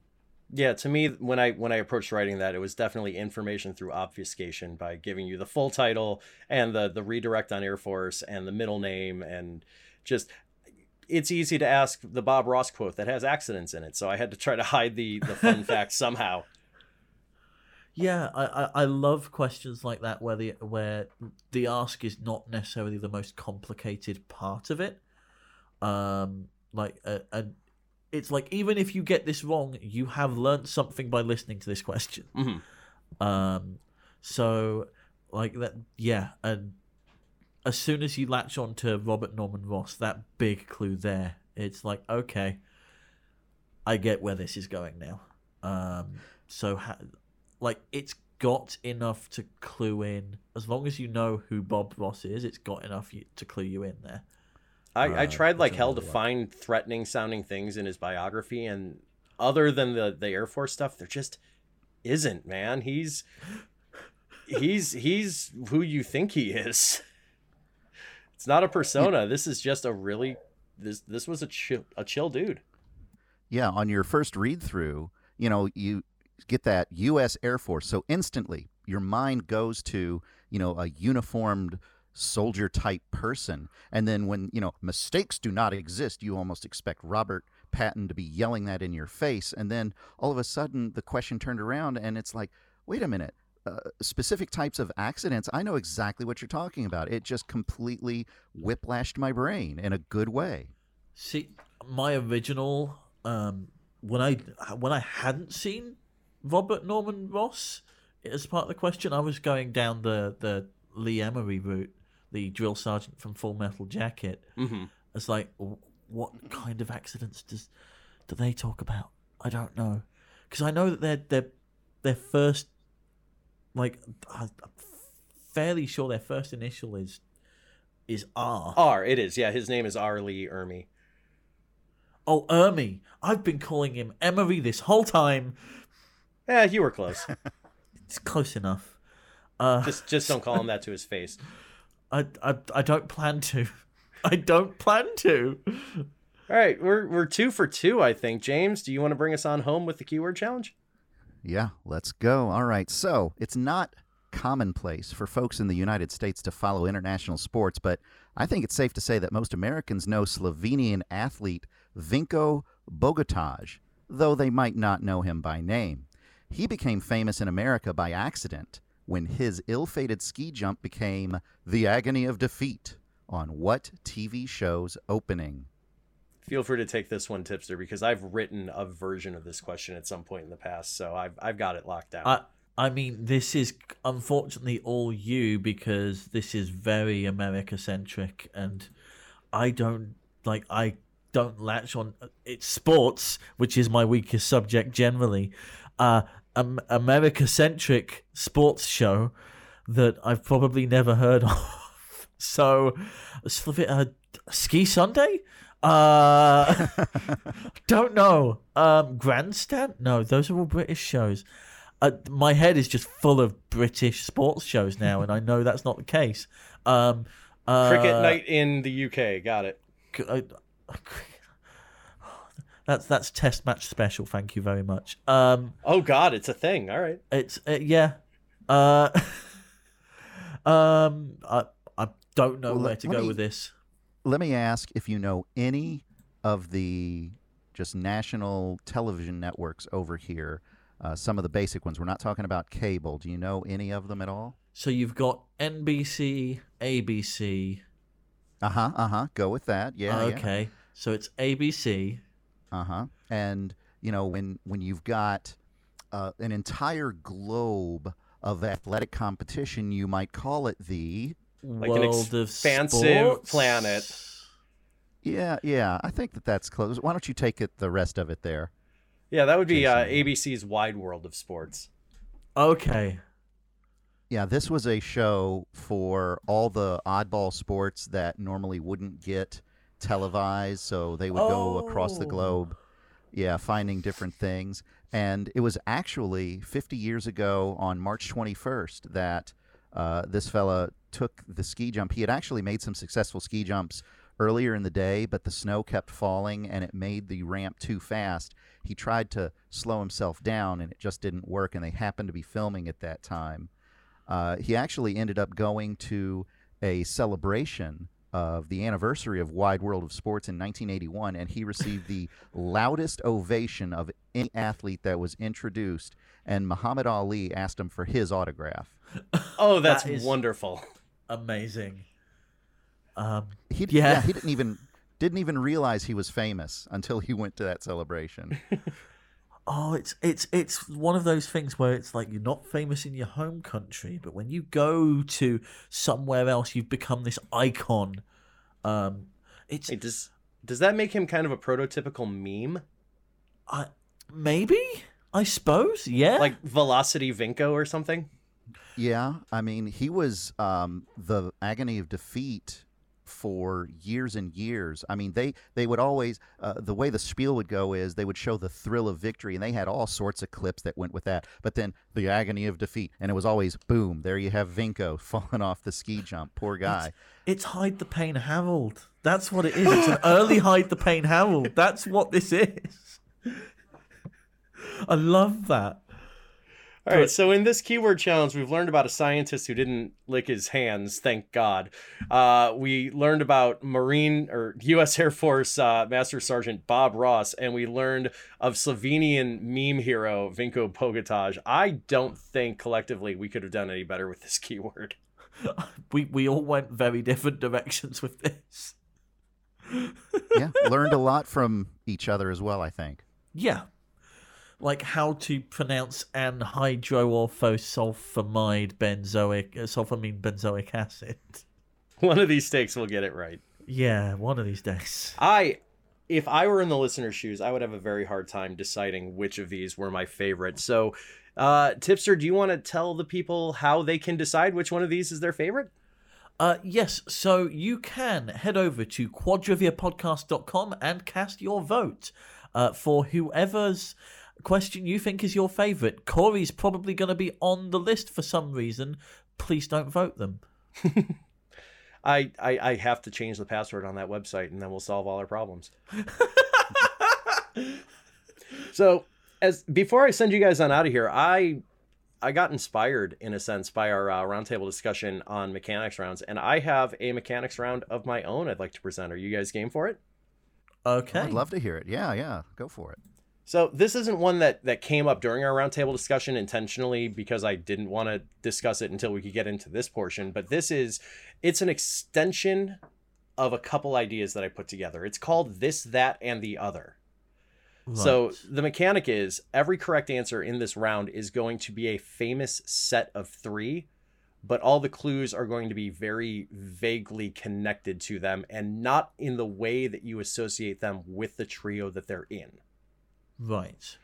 So to give you and the listeners an example, this trio could be clued what to do in the name of love, what to do like it's hot, and what to let the good times do.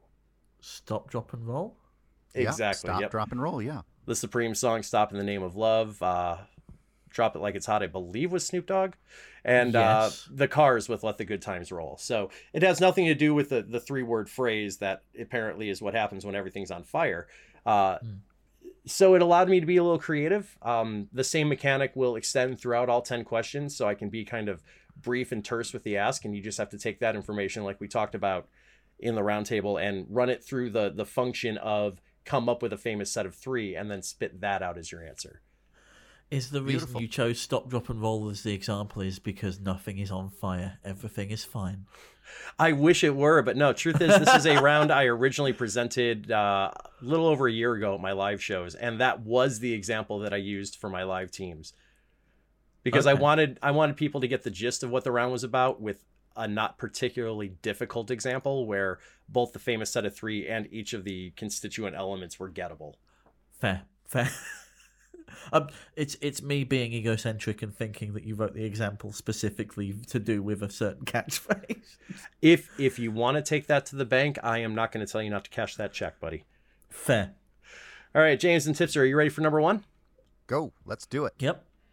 All right, here's number 1 for you. Kwame's element, Linka's element, Wheeler's element. Okay. Oh boy. Kwame, Linka, and Wheeler. Is this Earth, Wind and Fire? Well, why would you think it's Earth, Wind, and Fire? I don't think it's chemical elements. I can't think of a group of 3 chemical elements, so I'm thinking this is a clue from, I don't know, Avatar: The Last Airbender or something. Close, but not exactly right. You're right on the answer. It is Earth, Wind, and Fire. Is this from? Is it from the Fifth Element? No, but it is from something that No. has 5 elements, and that 5th element was heart, if that helps. Oh, I know what this is. This is Magic the No, it's Captain Planet, right? Yeah. Yeah, those are 3 of the 5 Planeteers from Captain Planet. Kwame, Linka, Wheeler. You also had Guy and Mati. Oh, that was not one of those '90s shows that I followed. Knew about it, but never did watch it. But you came up with a good pull there on elements. I wasn't thinking along the lines of oxygen and carbon, so I absolutely agreed with what you said, and it was a very good pull of an answer there. I don't think we had Captain Planet over here as well, to be fair. It was just element. Okay, right. What elements do I know that go together? Earth, Wind, and Fire? Well, Tipster, if you think that question was Americentric, you're going to love this one. Oh, goodness. James, go ahead and get your back brace on because I think you're going to do some lifting on this. Number 2, current Penguin, former Texan, former Laker. Oh boy, if you thought you were bad at American sports, Tipster. All I'm seeing is current Penguin and going, that's me. I was like, Told who's you, playing the? Told you, egocentric. Unfortunately, at this time of night. I assume this is Pittsburgh Penguins that it's talking about. You see that I don't even know the city. The first thing that came to my mind when I heard current Penguin is, there's a new Batman movie out apparently. I mean, potentially. I mean, you have to remember I'm me, so that's not a bad direction to think. I'll give you the hint that this does what it says on the tin more than that, but fair enough for knowing your host. Okay, so it's not DeVito. Former Laker is the only thing that I can think of that I might be able to get anything. Is Magic Johnson a former Laker? See, Tipster, you don't even know, do you? No, I don't. And I'm trying to think, like, if we had Magic or Johnson in there. Something and Magic, something and Johnson. Is it Johnson and Johnson? It is not. I will point out, though, that all of these will be presented in the standard order in which the trio is best known. So you're right to think that it would be something and former Laker. Right. So no extra chicanery there. I really have nothing that I can pull on this one at all. I don't know any current Pittsburgh Penguin players. I don't know any former Texans. It's too wide a net for me to even think of former Lakers. All right, I'm gonna make a guess. This will be our official guess. All right, we're gonna go with Huey, Dewey, and Louie. Huey, Dewey, and Louie. Not in this case. I thought this was a sweet question. My friend Judy Blue Eyes disagreed. And nothing on that. Cool. No. Okay. The current Penguin is... why can't I think of his first name now? Oh, I'm having such a moment. Sidney Crosby. The former Crosby, Texan. Nash, and Stills. Okay. The former Texan is Steven Stills, and the former Laker is Steve Nash for Crosby, Stills, and Nash. That's a trio. You're right. Yeah, you're right. That's a true. Very U.S. sports con, though. I will concede that. Yeah. Sports is just not in my wheelhouse at all. Well, we'll see. Not a bad question by any means. So we'll see if number 3 treats you a little better. Not to do with sports. Bit of hair, food thickener, big volume measurement. Pint could be gallon, barrel, yeah. Peck. Lock, bushel. stock, and barrel. Hey, there you go. A bit of hair is a lock, and a food thickener, stock. I guess so. Yeah. No, you guys have sussed it out exactly right, and that's what I love about a round like this. Is if somebody on your team can throw out shotgun guesses that hit on one end, the rest of the team can kind of back solve the other two, and you can approach the answer point with some confidence, just like you guys did. Big volume measurement was intended to be vaguely worded for reasons, but you did get to the keyword barrel there and then figured out that bit of hair in this case was lock and that you can thicken food with a stock. Well done. Thanks. Nice. Yeah. Right. Number 4 coming through right now. And this one, probably going to play a little easier for James than Tipster again. My apologies on that. But you've got Balky relative, fictional bartender, globe-trotting Neil. The bartender from Cheers, which knowing our host, it's likely the bartender from Cheers. No, actually, you said Mo from The Simpsons, yeah? Yeah. And I can tell you, being a child of 80s sitcoms, TGIF, Balky's relative is named Larry. Larry, Moe, and Curly. Yep, that's what it's going to be. Okay. Yep, and it very much is. Larry Appleton from Perfect Strangers, Mo Sizlak from The Simpsons, and Curly Neal, one of the founding and best-known members of the Harlem Globetrotters. Teamwork once again. Yeah. Ooh, this one might play a little better internationally. In fact, at least on 2 different directions. So here comes number 5 in a moment. Okay. I'm loving these, by the way. These are like... Thank you. Amazing, because what I aim for with a lot of stuff that I write is that it's a you get something, you get the spark, and then you get the whole thing, and this hits that perfectly. It scratches that itch for you. Beautiful. Yeah. Number 5, the clues are all musical. You have Rush's Barchetta, Dido's Flag, Orgy's Monday. Red, White, and Blue. Yeah. Now Orgy doing Blue Monday. I thought that was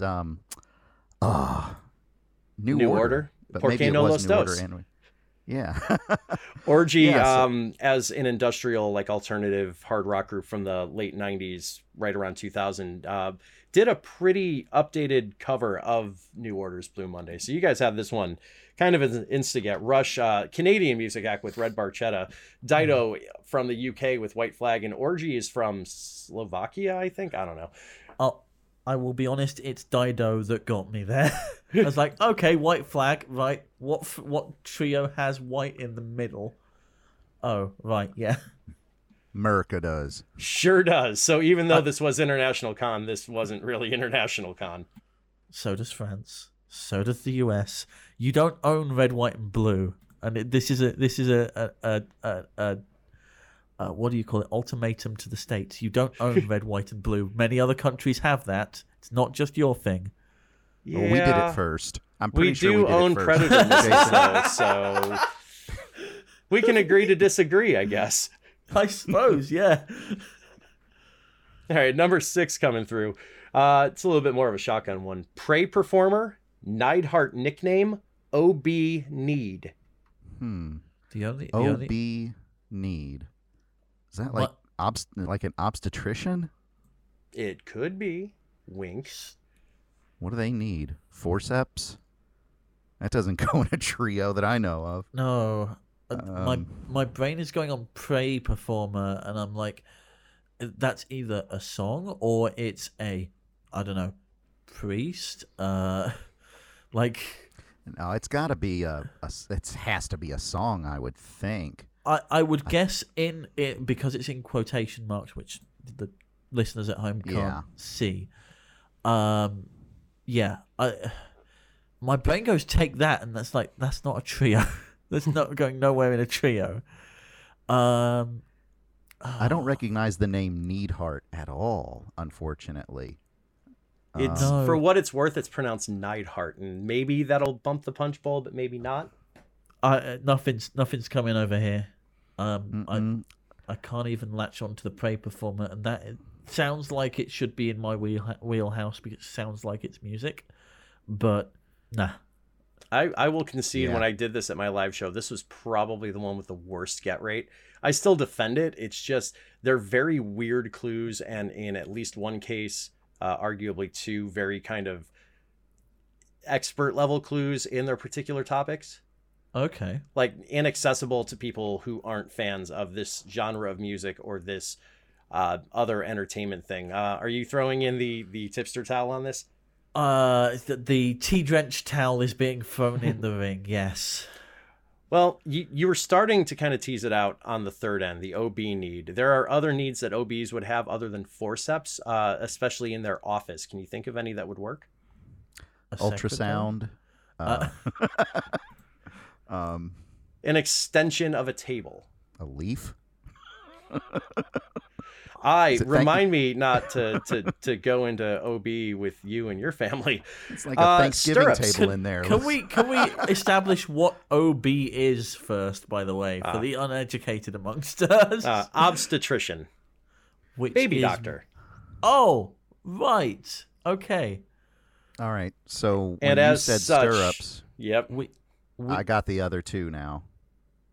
At least I think I do. I'm going to say it's a hammer and anvil, I think. Maybe not in that order, though. Okay, yeah.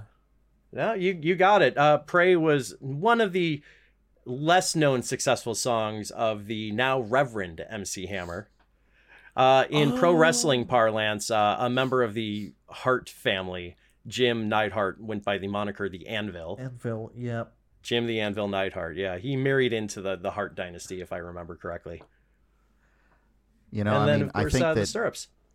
Yeah, if we had come across stirrups on that last one, I mean, because when you said it, I instantly was able to just pick up the other one. So even though you may have had hard clues on the front side there, once again, I think just if we had more people talking it over and more shotgunning, it probably would have come out all right. If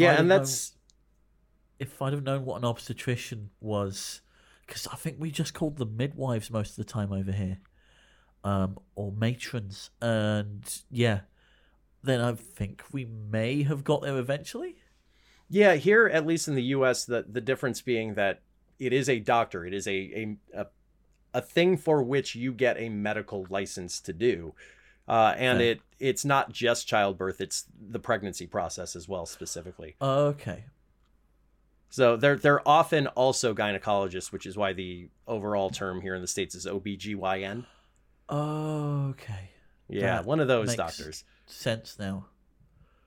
All right, now that I've mansplained baby medicine, should we get into number 7? How is Babby formed anyway? So, well, when Mommy and Duddy love each other muchly. They touch in a special way, and then a stork arrives. Ken, I'm going to need a clip of just they touch in a special way for personal reasons. Number 7. Transcendentalist author, 90s talk show host, beloved golfer. You can't just hard cut from I need. They touch in a special way.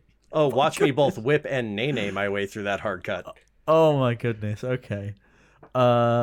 Transcendentalist author.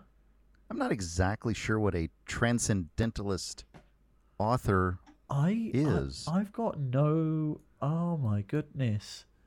I'm trying to figure out. Beloved golfers. Okay, so you've got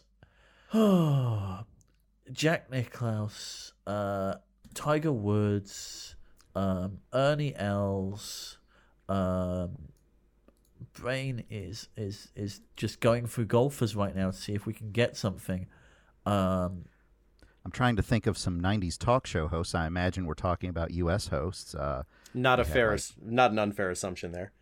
Got Oprah. You've got Geraldo, Sally Jesse Raphael. I think might even be going into the 80s there, actually. 90s. I mean, everybody had a talk show in the 90s. I think Tempest Bledsoe had a talk show at one point. Oh, Lord. Yeah. One of the Carney Wilson, she had a talk show. I actually I remember that one, actually, yeah. I mean, Drew Barrymore's just got one now. That doesn't help us, but I'm still racking my brains. Transcendentalist author, the only one I can think of is Ripley. Does Ripley go in a trio? Believe it or not, no. Okay. Let's see. Ricki Lake, she had a talk show host. She was a talk show host. Lake and go ahead. Is this Huey, Louie, and Dewey? It is not. Oh heck! Just worth a shot. But think it through here, James. You're pulling the threads. All right. So if it is Ricki Lake, something Lake and blank, Lake and blank. You got any trios that you can think of? My brain is going something Ricky and blank, as opposed to something Lake and blank. 'Cause I can't think of anything with Lake in the middle of a trio. Oh, I'm just sitting here with a grin. Nicky, Ricky, and Dicky. Who knows? Like, have we said the beloved golfer's name as of yet? No, you have not. Nick Faldo? Lake and Faldo. Well, I was going along the Ricky and Nicky line. Ricky and Nick. Yeah. I love hearing the process make its way through. Dick, Rick, and Nick. Are we going with the assumption that Ricki Lake is the correct person we're thinking of? Ricki Lake is the correct person, yes. Okay. Wow. Oh my gosh. I'm genuinely surprised with all the golfers you've named. You haven't named this beloved golfer yet. What? Hold on. I don't know any golfers, let alone beloved them. So, who is like? Well, it's Fuzzy not Zeller. Seve Ballesteros. That's not going to fit there, is it? No, you said Nicholas. You said Woods. You said Ballesteros, Els, Singh. Haven't come up with yeah. No, we could probably sit here for a while, but I think that we're going to have to. It would take me sitting here until the next Masters happens to come up with this golfer, because I'm drawing a blank, honestly. I guess if you were a lucky man, you might have been able to pick this one up. Transcendentalist author, famed Walden author, Ralph Waldo Emerson. Does that bump the punch bowl at all? Emerson Lake. Ralph. Ricky. Ralph. No. No. No, it doesn't. I've got nothing.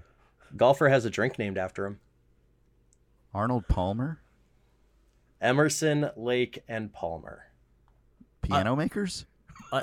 No, famous English supergroup from the 70s. Well, that's Tipster. Oh. Do you know who they are? that has gone under my radar.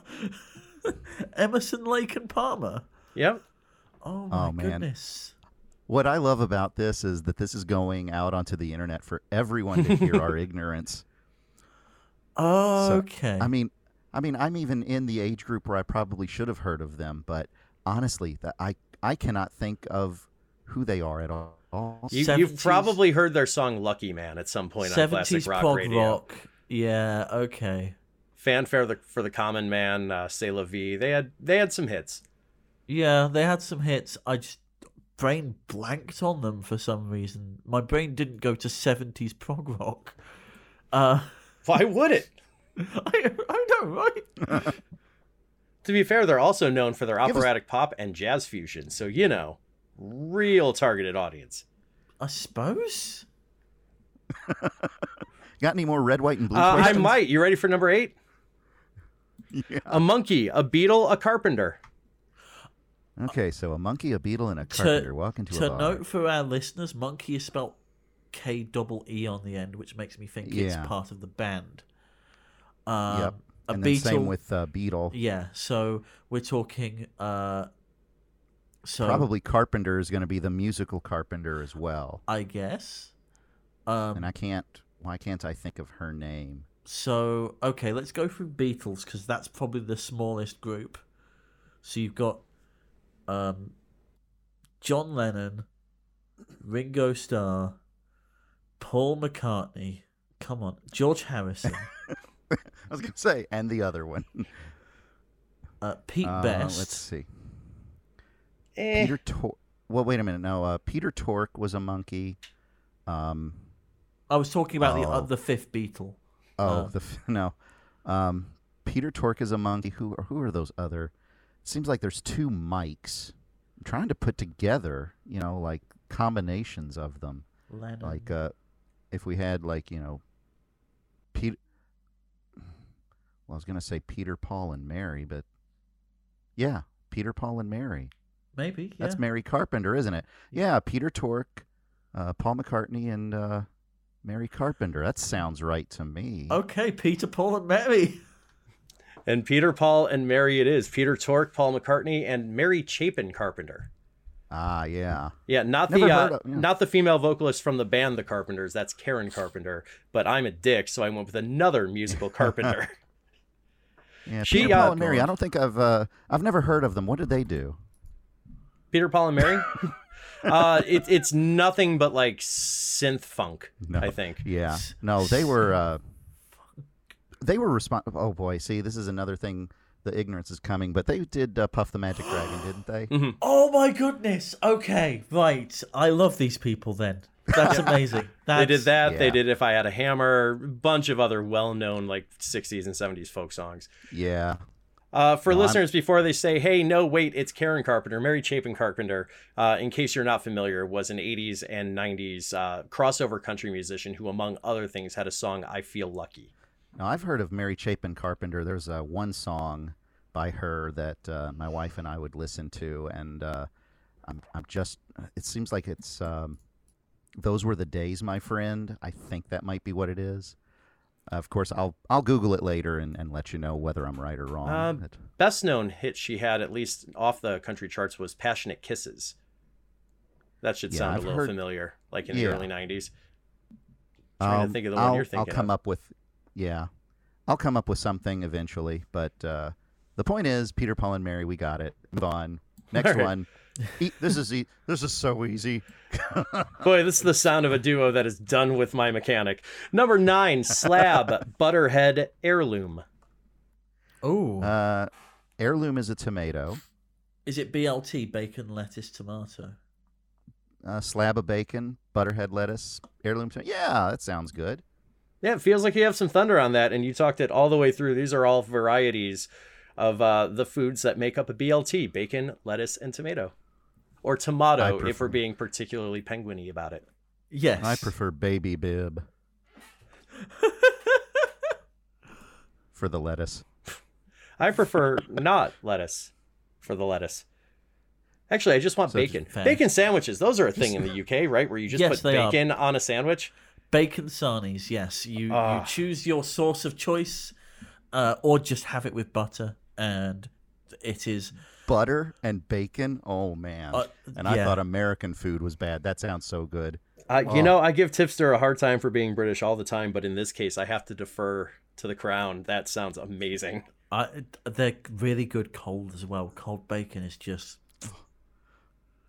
Oh, my God. Oh, gosh. That's...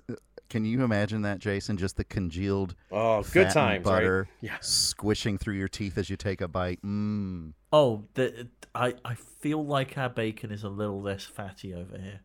That might have a lot to do with it, yeah. Well, are you guys ready for the 10th and final one in the set? Okay. Yeah.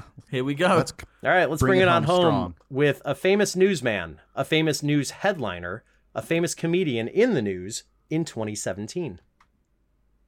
Okay, 2017 comedians. Ooh, and again, those at home don't see that a famous newsman has news in quotation Oh, marks. please don't be Huey, Louie, and Dewey. Well, that would be Huey Lewis in the news, wouldn't it? A famous news headliner would be Dewey Wins. And, oh, poor Louis C.K., right? In the 2017, he did some bad stuff. I am so glad this was the 10th one. I'm so glad that you stumbled on this twice in the round. Yeah, that's Huey, Dewey, and Louie. Huey well Lewis. done. Yeah, they're generally presented, at least from what I've seen, in the order Huey, Dewey, and Louie. But yeah, no, you guys hit all three nails on the head here. Huey Lewis, the front man for Huey Lewis in the News. Thomas Dewey, who had arguably the most famous headline in America in the 20th century, Dewey Defeats Truman. And, of course, the news cycle surrounding the misdeeds of one Louis C.K. I'll tell you that one, you had a few like this, but having news in there makes that, the perfect kind of question for this mechanic. When you're able to pull everything together, a monkey, a beetle, and a carpenter, that's, it's just brilliant stuff right there. So, I mean, this is a well-written round, a well-conceived round, and I think that it's something that I'm definitely going to have to use in my shows upcoming in the future. Oh, please do. And take the idea and extend on it. As much as there's famous trios, there are famous quartets that you could connect to in a roundabout way. I'm very proud of a couple of these clues, to be honest with you. The ones that you pointed out where the clues themselves had some kind of commonality to them they're the ones that make me smile as I look back on them.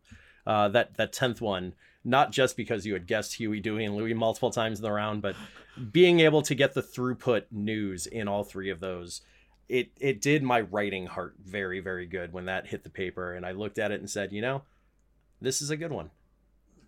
It is a feel-good sensation to get those kinds of things, and that's exactly why we do this. Being able, writing it for yourself is one thing, but being able to share it with others and have them go, oh man, look that was clever. I like that.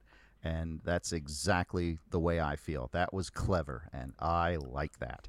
Yeah, and from a kind of player perspective as well, having that feeling of just click, that's that thing, and boom, we've got the whole, this blows the case wide open is an amazing feeling to distill down, and that's what this round does, really. And that's actually part of the challenge you get when you're doing a particular type of mechanics round, is where if the ask is easy and the answer is complicated, you have to make sure that the easy isn't too easy and the complicated isn't too complicated. Yeah. Or the other way around in this case, where the answers are well-known trios, and that going in. So the challenge as a writer is, how do I, again, obfuscate while I'm informing? Yeah, and you had a few clues where, I picked up on one of the answers and I was able to go, well, it's probably this trio. So being able to pull like that is a good thing. And, even though we both had absolute disaster with Emerson, Lake, and Palmer, that doesn't discount that as a bad question. It's just that wasn't a trio that was in the forefront of our minds, and I think that other people are going to pick it up, just that we had bad luck with it. And that's the way it goes when you're playing trivia. You're going to have bad luck, and you're going to have gaps of knowledge, and that's nothing to be ashamed of if people don't get a question right. I think the most important takeaway here is that my partners in crime on this podcast need to listen to their super groups a little bit more.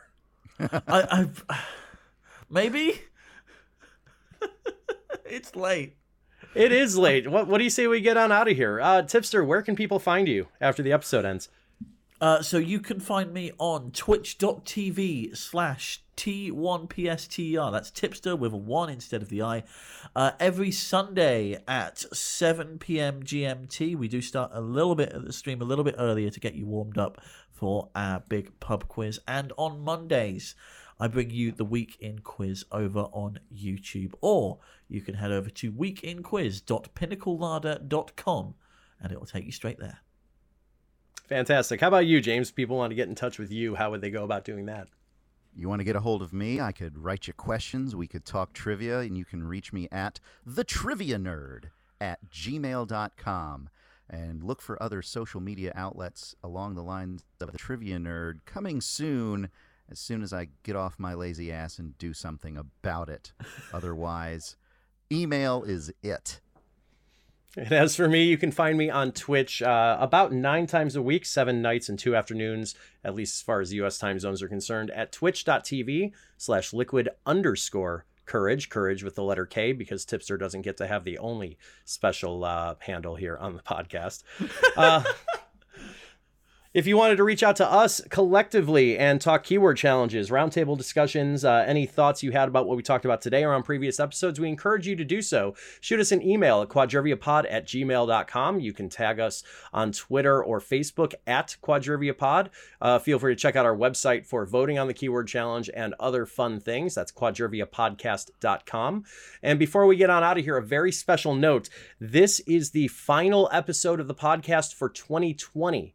We'll be releasing this right before Christmas and taking the week off between Christmas and the new year to rest, recover, remind ourselves what our partners look like, exhale, and come back strong and with some new, hopefully exciting voices in the mix for 2021. So our next episode will be Wednesday, January, I believe it is 5th, as I check the calendar, January 6th.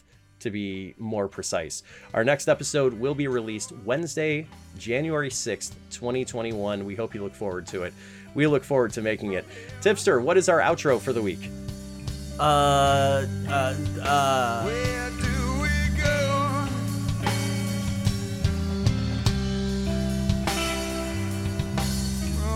yeah.